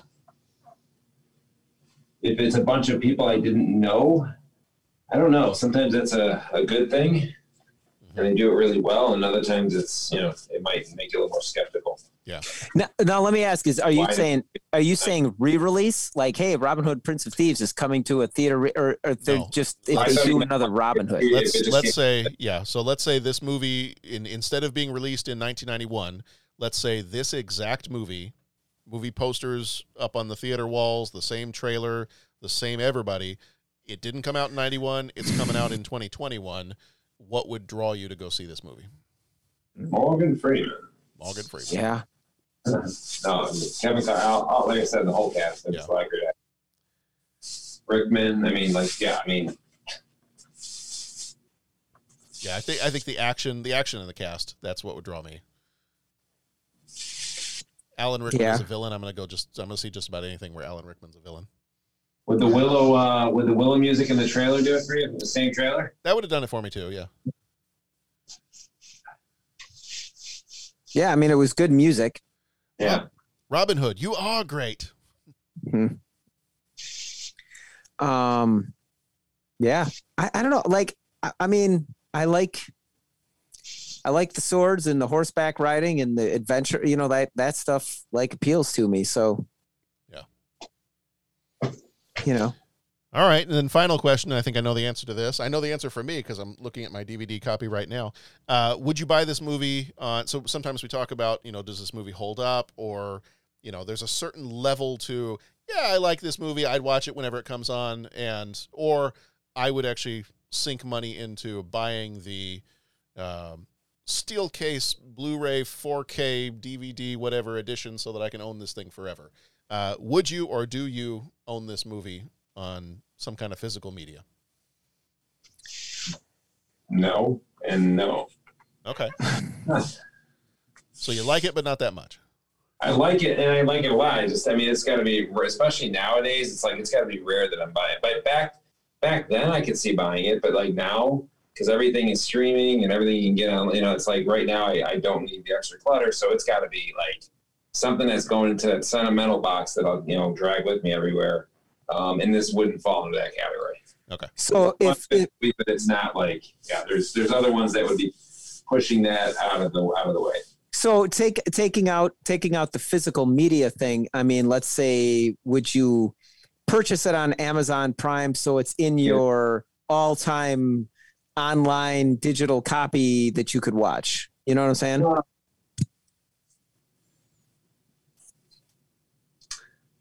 I don't know. I figure I could rent it, when I want to see it. I don't know if it's a movie that falls under the category of me watching it multiple times, but if it's on, I'll watch it. And if I was showing it if I was with somebody who had not seen it, I would pay for the rental or maybe purchase it then, just to say I have more time to watch it. But it's not like a not like a Die Hard movie that I need to get. That's just my honest opinion. It's just, that doesn't take anything away from the movie, in my opinion. It just, it's like concerts, there's a lot of artists I like, but there's only so many artists I'm going to fork over money to go see them in concert. Mm-hmm. And it's not even necessarily about the money. Sometimes it's about, even if it was free, there's always sometimes people, I like them, but I'm not really going to go see that concert. Like, I don't have to, I think it probably falls into there. But like, gotcha. On the light of the movie, it's more about my personality probably, and how I don't really, my dad was a DVD collector, like tons of them, and then he ended up just kind of, they were just all there, wasn't watching, they were sitting there. My uncle was the same way. He's got 50 million CDs or DVDs, and I don't know when they watch them. They just keep getting new ones, Yeah. I've been a lot more selective lately about which ones I purchase on DVD or Blu-ray, and so I haven't bought as many as I used to. But this one's a holdover from, well, because it's a DVD. If I had bought it today, I probably would have bought either the Blu-ray or the 4K version of it. But this was during the time when I was just buying every movie that I've ever liked, just so I'd make sure I had a copy before things were really streaming everywhere. Right. And even now, I mean, it's really only streaming, unless I want to pay for it, it's only streaming on HBO Max, I think. So, there are times where I've kind of run into situations like that, where it's like, is it a movie? Is it one of my favorite movies of all time? No, it wouldn't be on like my top 10 list of movies. But is it one that I want to watch regularly and I don't necessarily want to pay for HBO Max just so I can see Robin Hood, Prince of Thieves? All right, if I find, a DVD copy of it or a fairly inexpensive Blu-ray or whatever copy of it, I'm going to get it. So, yes, this one was already sitting, this one was nestled snugly in between the 1953 movie The Robe and my Blu-ray copy of The Rocketeer. So there it is. So I set those two together so that The Rocketeer is on equal footing as Robin Hood, Prince of Thieves, just so we don't have to be bitter about how Robin Hood and the Terminator did The Rocketeer in. That's okay. That's another story. So that's where we kind of go on this question. It's like, is this question like, are we literally asking, would you buy this or is this question a proxy for how much do you like this movie? Top 10, I'm definitely buying it. Yeah. Nah, I mean, I'll watch it once and that's that. I'll rent it if someone hasn't seen it, or that middle ground that's like, if people want to say, hey, judge me by my movies that I watch, do I count this one in there or not? You know what I'm saying? So, because it's two different discussions. The discussion of do you buy it anymore? Like there's all sorts of ramifications. Are we trying to, get rid of clutter in your life? Are you trying to convert to a Blu-ray? Do you, and all this? Yes, I'm still out there. I'm still out there. I'm still on a DVD player that's 19 years old. Yes, so I'm still converting to Blu-ray. Maybe. I still haven't decided yet. But you're going to get a PlayStation 5, and then you can... And invite, yes. And there was a whole discussion on that tonight. So, but that's a different story for a different podcast. But was that related to the mess you had to vacuum up? No, that was not related to that. That was, yeah. That had to do with Sushi and the Avengers, but that's a completely different story. Well, that sounds like a fun evening. Yeah. That's like two of my favorite things, Sushi and the Avengers. I know. I know a great shawarma place. Yeah. So shawarma after. So yeah, it's an interesting question, because it's a deeper question than, Yes, my response to all of your follow-up questions is yes. Yeah. So I own this movie on VHS. Oh, very nice. There you go. So I got this one. When I had like no money as a college student, Yeah. So, yeah, I dug it, man. Nice. Dug it. All right. Well, I think it is now time for 3 questions. After our 3 questions, I've also got Jason Colvin from the Surely Can't Be Serious podcast and Podcast Full of Kryptonite, did call in with a voicemail. So after the 3 questions, we'll play the voicemail and go from there. But it's time for 3 questions. He asks each traveler 5 questions. 3 questions. 3 questions. It's impossible to answer. Impossible because you don't know the answer. Nobody could answer that question. I want to ask you a bunch of questions. I want to have them answered immediately. What you just said is one of the most insanely idiotic things I have ever heard.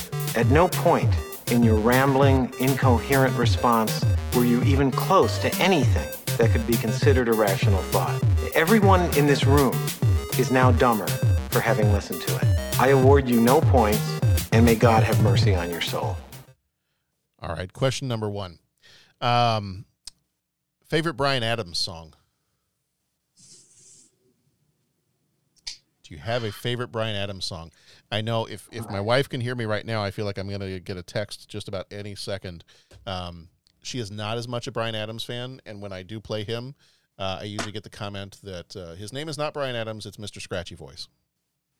Oh, she's not a fan of the scratchy voice. Not as much, yeah. So, do you have a favorite Bryan Adams song? Summer of '69 is really good. Yeah, that's a good one. And then I think the ballad one, Heaven. That's a good one. Now I categorize them as, two categories: his songs that are his rock songs that are his albums, and then I would go with movie because he's done some the Spirit soundtrack for the if your kids haven't seen the animated film Spirit, Stallion of the Cimarron, it's really, really good. Yeah, it's outstanding. You're talking the one. You're talking the one from back like 2000. Yes. Yes. He does the whole soundtrack for that, and it is excellent. I think it's him and might be James. I'm not sure if it is James Horner. Who does the sound? You look that up, John. It is Hans Zimmer. Hans Zimmer, yes, yeah. Hans Zimmer. Him and Brian. Yeah, they do the soundtrack.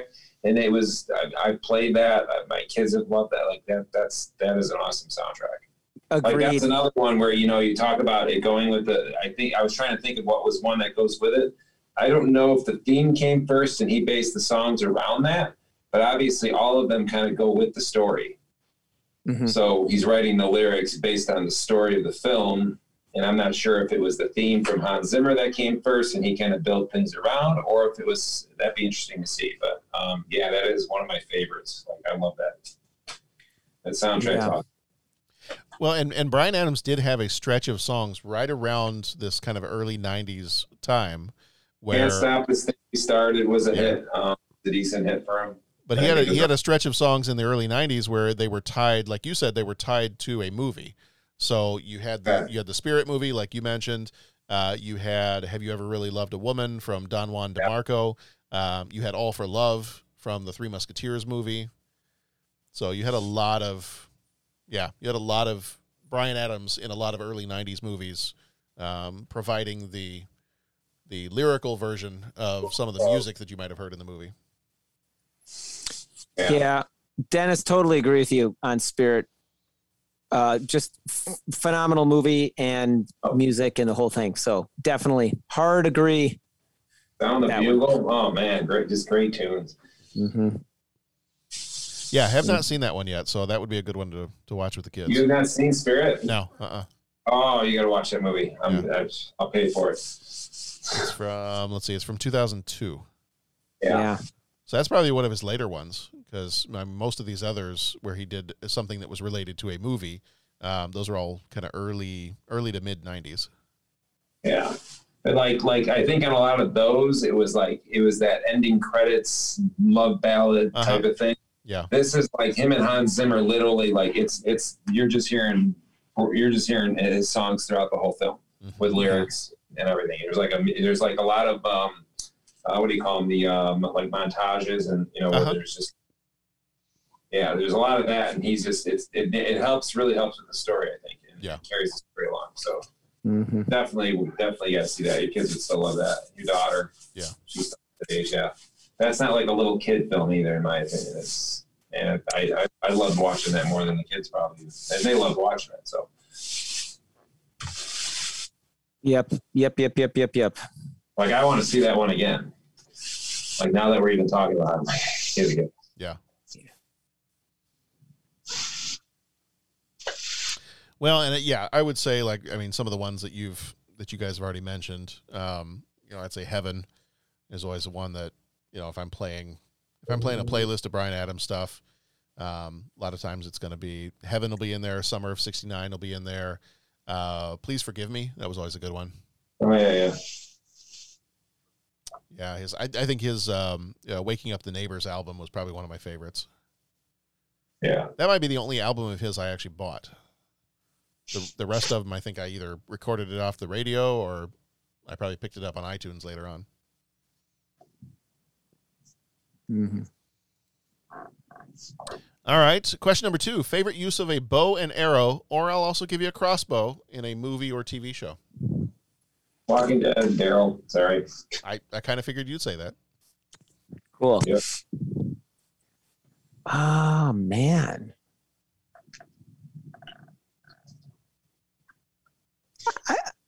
I might have to go Legolas in the Lord of the Rings. Oh yeah. That's good too. Yeah, that one's really good. I kind of thought I was thinking ahead of time. I was like, what's Pat going to do? He's either going to do Legolas or maybe Hawkeye. I was right on the tip with Hawkeye. Yeah. I mean, yeah, that movie's so cool. I'm going to go Last of the Mohicans too. Oh, there you go. Yeah. I love the scene with the bow and where he shoots the there's a few of them, but it just the overall movie for that one is classic. Yeah. Yeah. I mean, you've got great arrow scenes in Braveheart and Gladiator and so forth. Yeah, Braveheart. Those were kind of top of my list. Braveheart, Gladiator. I'm sorry, John. I didn't mean to. No. I just stole it. I'm rambling. No, because then the other fun ones are like the Monster Squad. Because he's got the wooden stake arrows that he shoots at the brides of Dracula. Mm-hmm. You got Arnold's bow and arrow in Predator. Mm-hmm. You got Rambo. Nobody's going to go with the bow and arrow chicken from Hot Shots Part 2.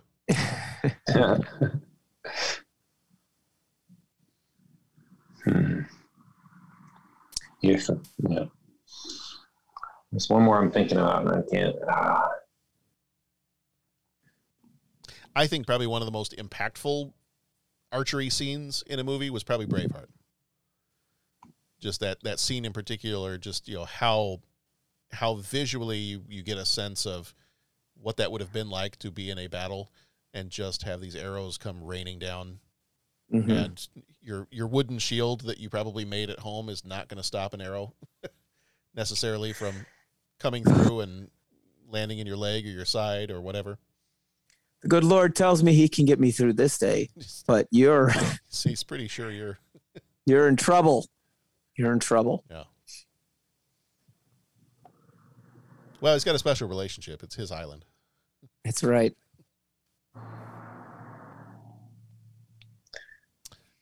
All right. I was going to go also, you got to throw in Hunger Games there too. Yeah. Oh my gosh. Yeah. I'm like, because my brain was like, I had to go to the list. I'm like, Hunger Games. I was thinking, yeah. Yeah. I always wonder if movies like this, like Robin Hood, because I feel like Hunger Games did it a little bit. I feel like when movies like this come out, you probably have a spike of kids that want to go learn archery.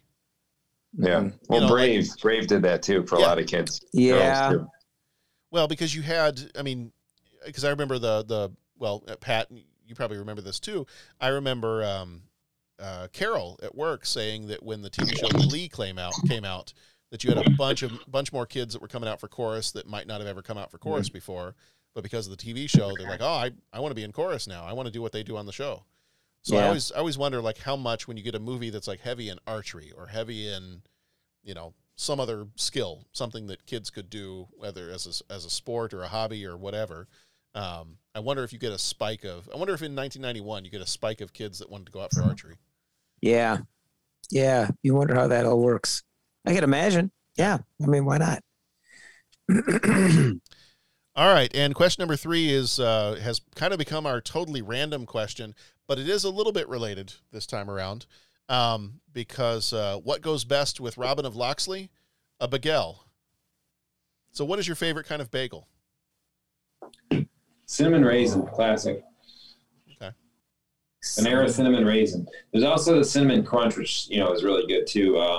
From there, they have a cinnamon crunch one with a a little bit too sugary sometimes, but okay. Classic. And then I'll follow it up with the chocolate chip bagel from Panera. Nice. Oof. Go-to is the cinnamon raisin. Cinnamon raisin. The smell of that sucker, man. Mm-hmm. Glue the balls with that at school. Kids would be like, "Oh, it smells so good." Like cinnamon raisin bagels.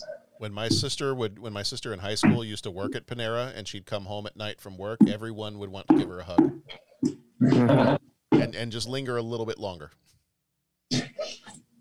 She's like, what's up? Why is everybody Why aren't you guys this nice to me on days that I don't work? Yeah. I'm either going to go with because we have an Einstein's Bagels not too far from the house. So every once in a while, the kids will request. They're like, "Hey, can we go to Einstein's for breakfast?"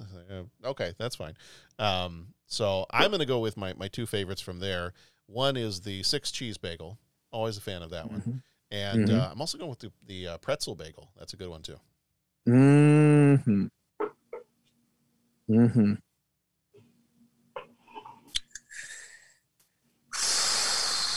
Yeah, I think Tanya's a pretzel bagel person. There's a lot of people, a number of people I like that. Yeah.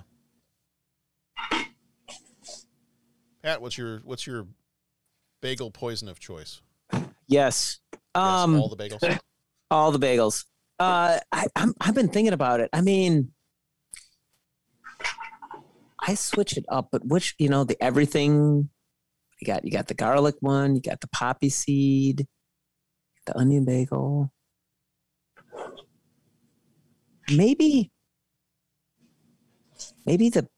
not the everything. I love the everything, but do I get maybe the one where it has like the like the cooked garlic on the top? Asiago. No. That's not as yeah. There's another one that I can. That or the poppy seed bagel. Love the poppy seed bagel. What I love is that this is the question that probably has had the most discussion around it from the 3 questions. Oh, yeah. Now I'm hungry for bagels. I was just picturing Pat ordering at a bagel store. Well, yeah. Did I walk in, I'm cinnamon raisin, or the other two maybe. Does Pat sit there and go, man, this menu? Oh, no, yeah. That's when you order everything, right? Yeah, I order the menu. Can I Just please have order it? I'll take a dozen bagels, please. Oh, man. All right. Well, that's our 3 questions. Before we wrap up this time, we do have a voicemail.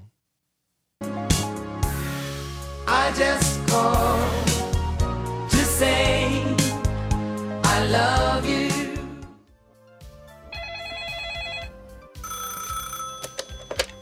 Ed Rooney's office. Ferris Bueller's online too. I don't know who you are. I don't know what you want. What am I doing? I'm talking to an empty telephone. I don't understand. Because there was a dead man on the other end of this line. Maybe. I guess you should have called. I did call earlier when using the phone. Earlier, when was that? Or later, when then I left a message. A message? What number did you call? 2, 4, 9er, 5, 6, 7, 8. I can't hear you. You're trailing off. And did I catch a 9er in there? I catch a 9er in there? Hey guys, this is 30-something movie podcast superfan Jason Colvin and co-host of the podcast Full of Kryptonite. Just calling in tonight to say I hope that you guys had a great show for Robin Hood, Prince of Thieves. I'm really enjoying you guys working through 91. John, I think you're a little tough on Point Break, though. Man, that movie was so much fun. Big fan of that one. Looking forward to what you guys have for us here in the future. And just keep up the great work. Appreciate you guys. I enjoy listening, and I will continue to do so. So thanks so much. We'll talk to you later. By the way, since Jeff couldn't make it tonight, I suggest that you cut his heart out with a spoon because it'll hurt more, you twit. Thanks, guys. Talk to you later.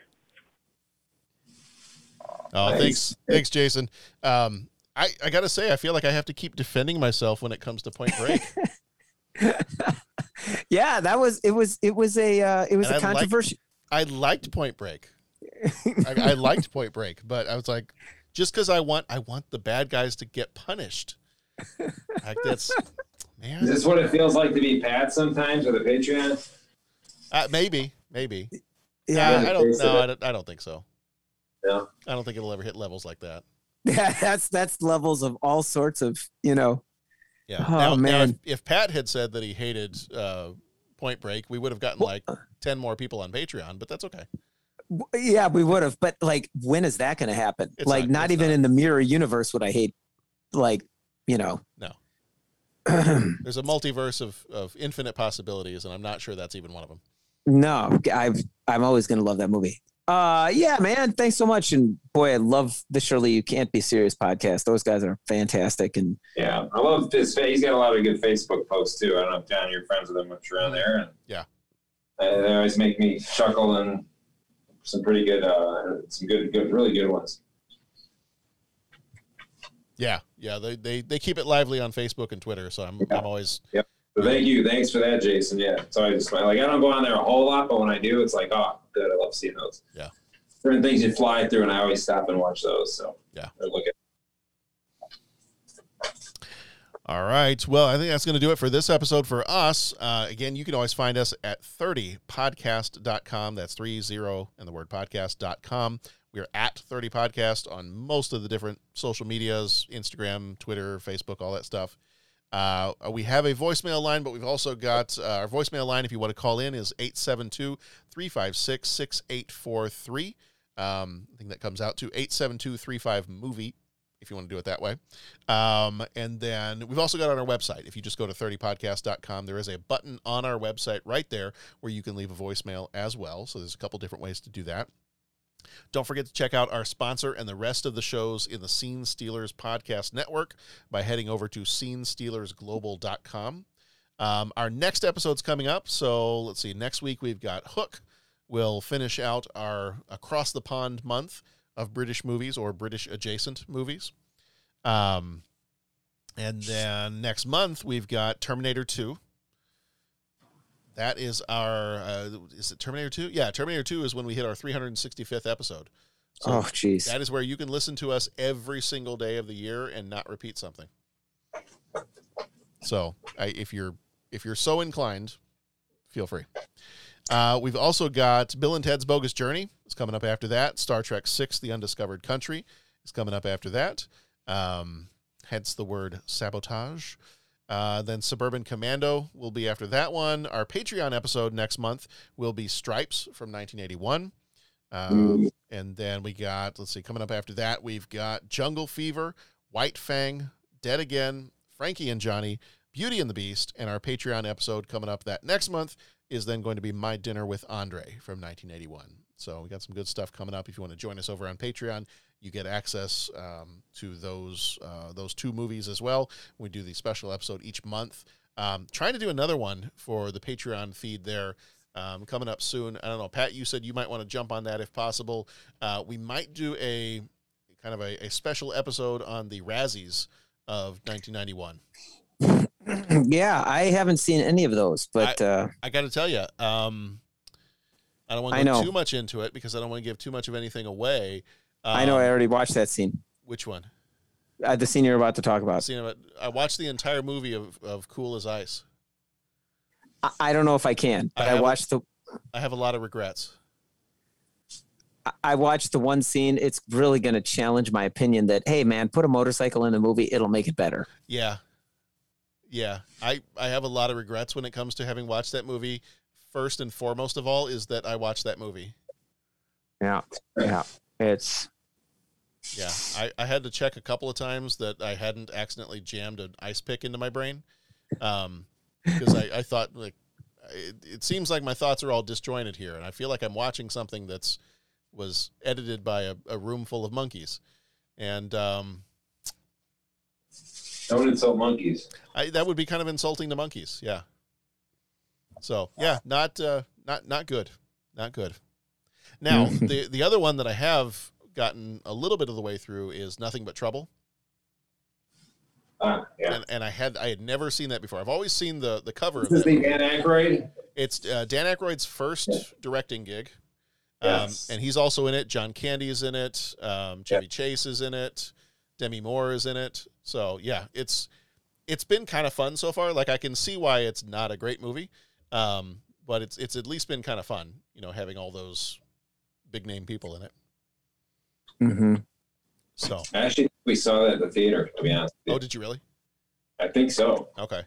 I think it came out. My dad saw that cast. We loved John Candy. We went, and it was kind of like, yeah, not horrible, but nowhere near as good as we were expecting. Yeah, is what I vaguely remember. I don't even remember too much about it, but I remember it being a look forward movie that we went to see ultimately a bit let down, but at the same time, it wasn't horrible had we not had such high expectations. Mm-hmm. Yeah. The cast makes you expect a lot more. Right. That you get, and I think that's how I would remember it. So I got to see that one, again. Yeah. So we may do, coming up soon for the Patreon feed, we may do a Razzies of 1981. So those are the movies that were nominated for the Golden Raspberry Award as the worst movies of the year for 1991. So we may do a special episode coming up for that one soon. So be on the lookout for that one. Otherwise, thank you, Patrick, and thank you, Dennis. Yep. Thank you, John. Did we talk long enough that the entire room got painted? It is basically done, yeah. Okay. I'm just all right. Finishing touches here, and then good to go. I can go eat now something. Well, hey, even if the podcast ends up being a complete disaster, something was accomplished tonight. That's right. Mm-hmm. Oh. All right. Well, everybody, thank you for being here with us one more time.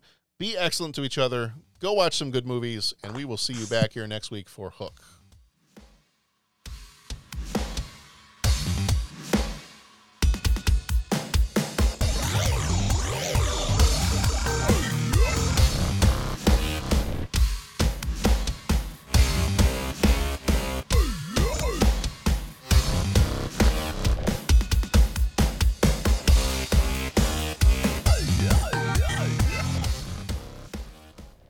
Robin, promise you won't go.